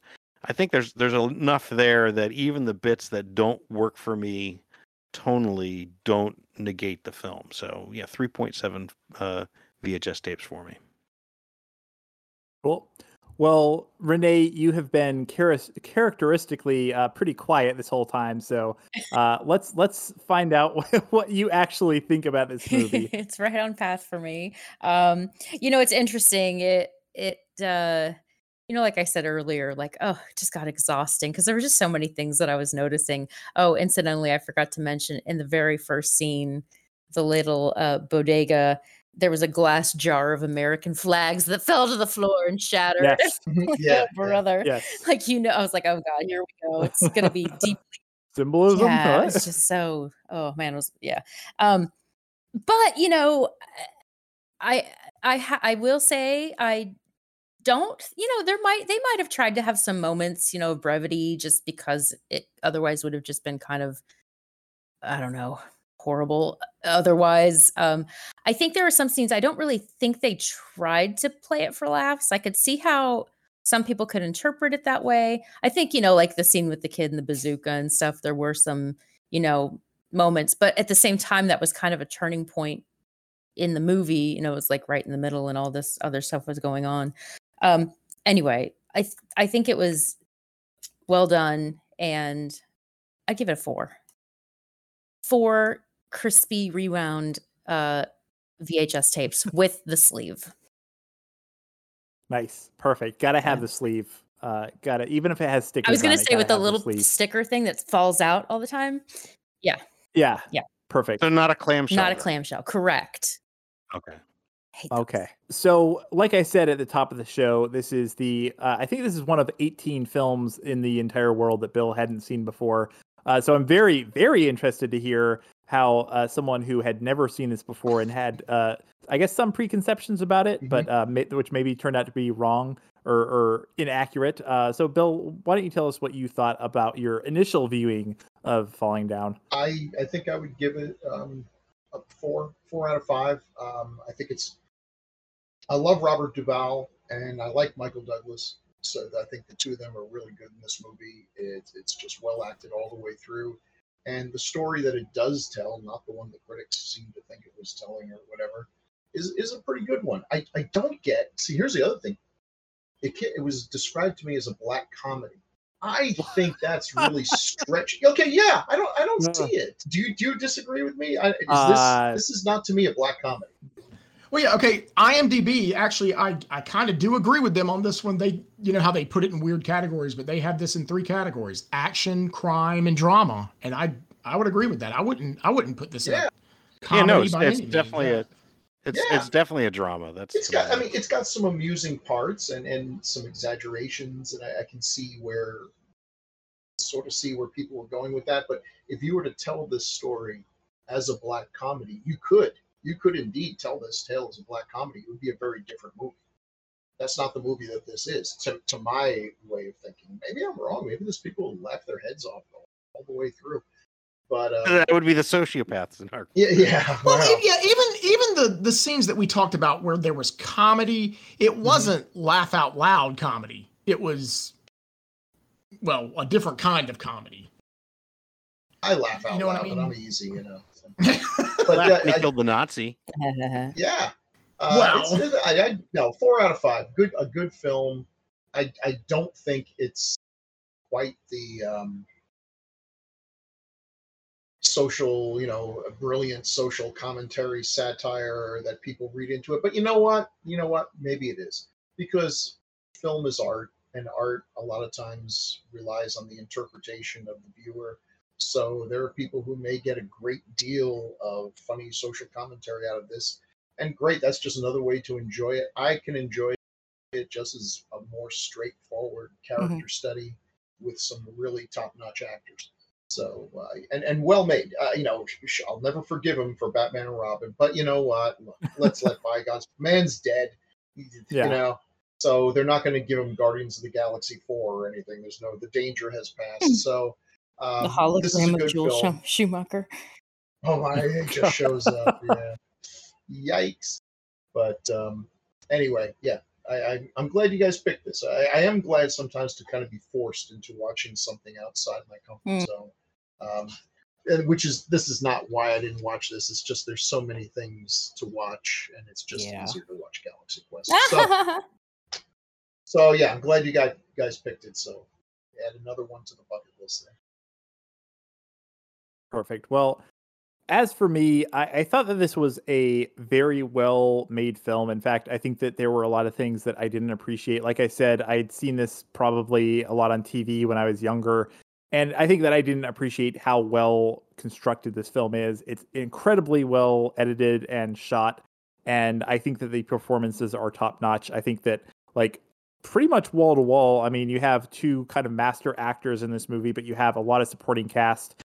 You have a lot of secondary characters and a lot of characters who really just show up for like 1 or 2 lines, and they're almost all incredibly good. So yeah, it's incredibly well made film. I think where this movie fails for me is kind of what I think you guys have kind of said already, which is I don't know if it's as deep as it could be. I feel like it's maybe, I don't know, maybe it was a little unsure of exactly what kind of film it wanted to be, or what it wanted its message to be, or if it wanted to have a message. And I think that it kind of fails. And I think that's actually, like, I don't think a film always has to have a message. And I'm actually fine with characters that are dubious in their convictions or dubious in their motivations, I guess. But I think for this one, it was just, I don't know. I didn't quite get out of the main character what I felt like I kind of wanted to. So I don't know. It's a little bit frustrating. I think it's a very, in terms of the like dialogue and everything, this is like a top-notch film. In terms of the characterizations, I feel like maybe it is just a little bit muddy. I don't know. Maybe that's, I mean, that can be seen as a strength or a weakness. But yeah, I think this is a very well made film. I'm gonna have to go with 2.5 VHS tapes for this one. I think it's a fantastic movie that I will probably watch again in the future. But I think that it kind of lacks, just in terms of the narrative, it maybe lacks that special something that would push it over to like a 4 or beyond for me. So I think that puts us at an average of 4 for this one, which is pretty high. Actually, I got 3.8. Oh, you got 3.8. Okay. Well, I'm bad at math and you teach math. So I'll go with your rating of 3.8, which is still pretty high. I think it's still one of our highest ratings yet. So, wow. Well, let me check my math. 19 divided by 5. That is 3.8. See, I was going to say that I was convinced that you looked up the IMDb rating, because right before you gave yours, I was like, okay, there's no way we're going to hit that rating. But with the rating you gave, we are spot on with the 7.6 out of 10 that IMDb has, because you would have to multiply ours by 2, and that's 7. 3.8 times 2, 7.6. Fair enough. Amazing. I want to go back now. I know that we've been looking at the last couple, but I want to go back and just analyze all of our ratings and see how close we get, because I feel like it's usually pretty close. Yeah. Cool. Well, any closing remarks or anything that anyone wants to share, or does anyone want to plug anything? And by anyone, I mean the only other person here who's actually on other podcasts. So, Bill, where else can people hear your stunning insights, and where can we hear you talk about Children of the Corn in the coming weeks and months? decades of horror, the 1970s and 1980s. So let's see, we just did. Wow, do I just draw blanks? Oh, we just did Near Dark, where I had to be reminded that this was the second time we've done Near Dark, and I was on the first one, which was recorded at Dragon Con. I totally with C. Robert Cargill, who wrote Doctor Strange, was on the podcast then. Yeah. What? So I hope that my opinions haven't changed too much since then, because I cannot remember a single thing I said on that panel. And then we're going to do Little Girl Who Lives Down the Lane. Did you guys, was that included in the Yeah. It was, yeah. I believe Renee recommended that one. That episode. Is that new? That one for some reason. That's a Jodie Foster one from what, late 70s? I think you were, because it was after I'd recommended Grease 2, and I think it was part of my apology episode. Oh wow. Yeah, that sounds right. My apology. Yeah. Well, I wasn't on this week's sort of apology recommendations. It was only 2 movies. Yeah. You may be right. That's why I've been doing like good ones recently too. Yeah. Got a memory like a sieve. That'll be our next one. So that's I can't remember things that are actually important, if that helps at all. I can't remember what I had. Yeah. Well, it was probably not a whole lot, but anyways, that was a reference to Bill's medication, which is probably inappropriate to talk about on air, so I'll edit that out. Whatever. Yeah, we get HIPAA regulations. My brain went to Bill in the movie giving his lunch away to the guy. Oh, there you go. Yeah, It was a sandwich and an apple. Cool. Anyone else have any closing remarks, or can I do our outro here? Do it. I think outro would be good. Okay. I won't even offer to sing. Wow. Oh God. Well, yeah, we've established I don't allow that on our main episodes. I'm not standing for this. Well, yeah. So we've taken a little break this week from our coverage of the Living Dead series, but we are back in 2 weeks with our next installment of that coverage. We're going to be talking about the next movie in the series, which is, of course, 1985's Day of the Dead. So if you haven't listened to our other episodes, go back. We've talked about Night of the Living Dead, Dawn of the Dead, and we're going to do all the other movies in the series, and then we're going to do like 50 other movies that are tangentially related. So look forward to that. We've obviously taken a bit of a detour this week to talk about something a little more serious, but hey, we're right back into the genre films coming up soon. So tune in. I think that's all. I can't think of anything else. My brain is shot. So I guess, good night. And thanks for listening. Good night. Night. Good night. Good night. Or good morning if you're listening. Oh, man. In the morning. Good afternoon. Yeah. Good afternoon. I'm just trying to get home to my little girl's birthday. Give us your briefcase. If everybody will stay out of my way. Here, you want a briefcase? Here's my briefcase. Oh, there's the briefcase, huh? Wait a minute. Then nobody will get hurt. Warner Brothers presents Say, would you get off my golf course? I am. the story of an everyday guy who refused Baby, whoa. to take it one more day.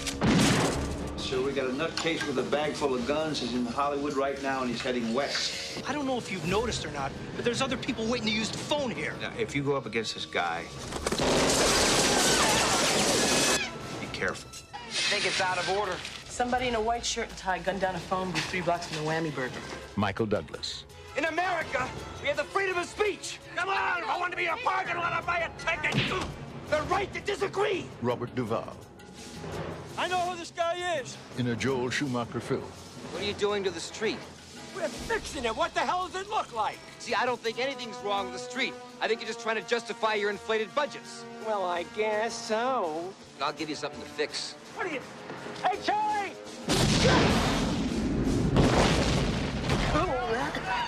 Falling Down. Let's call it a day. Come on. I'm the bad guy? A tale of urban reality.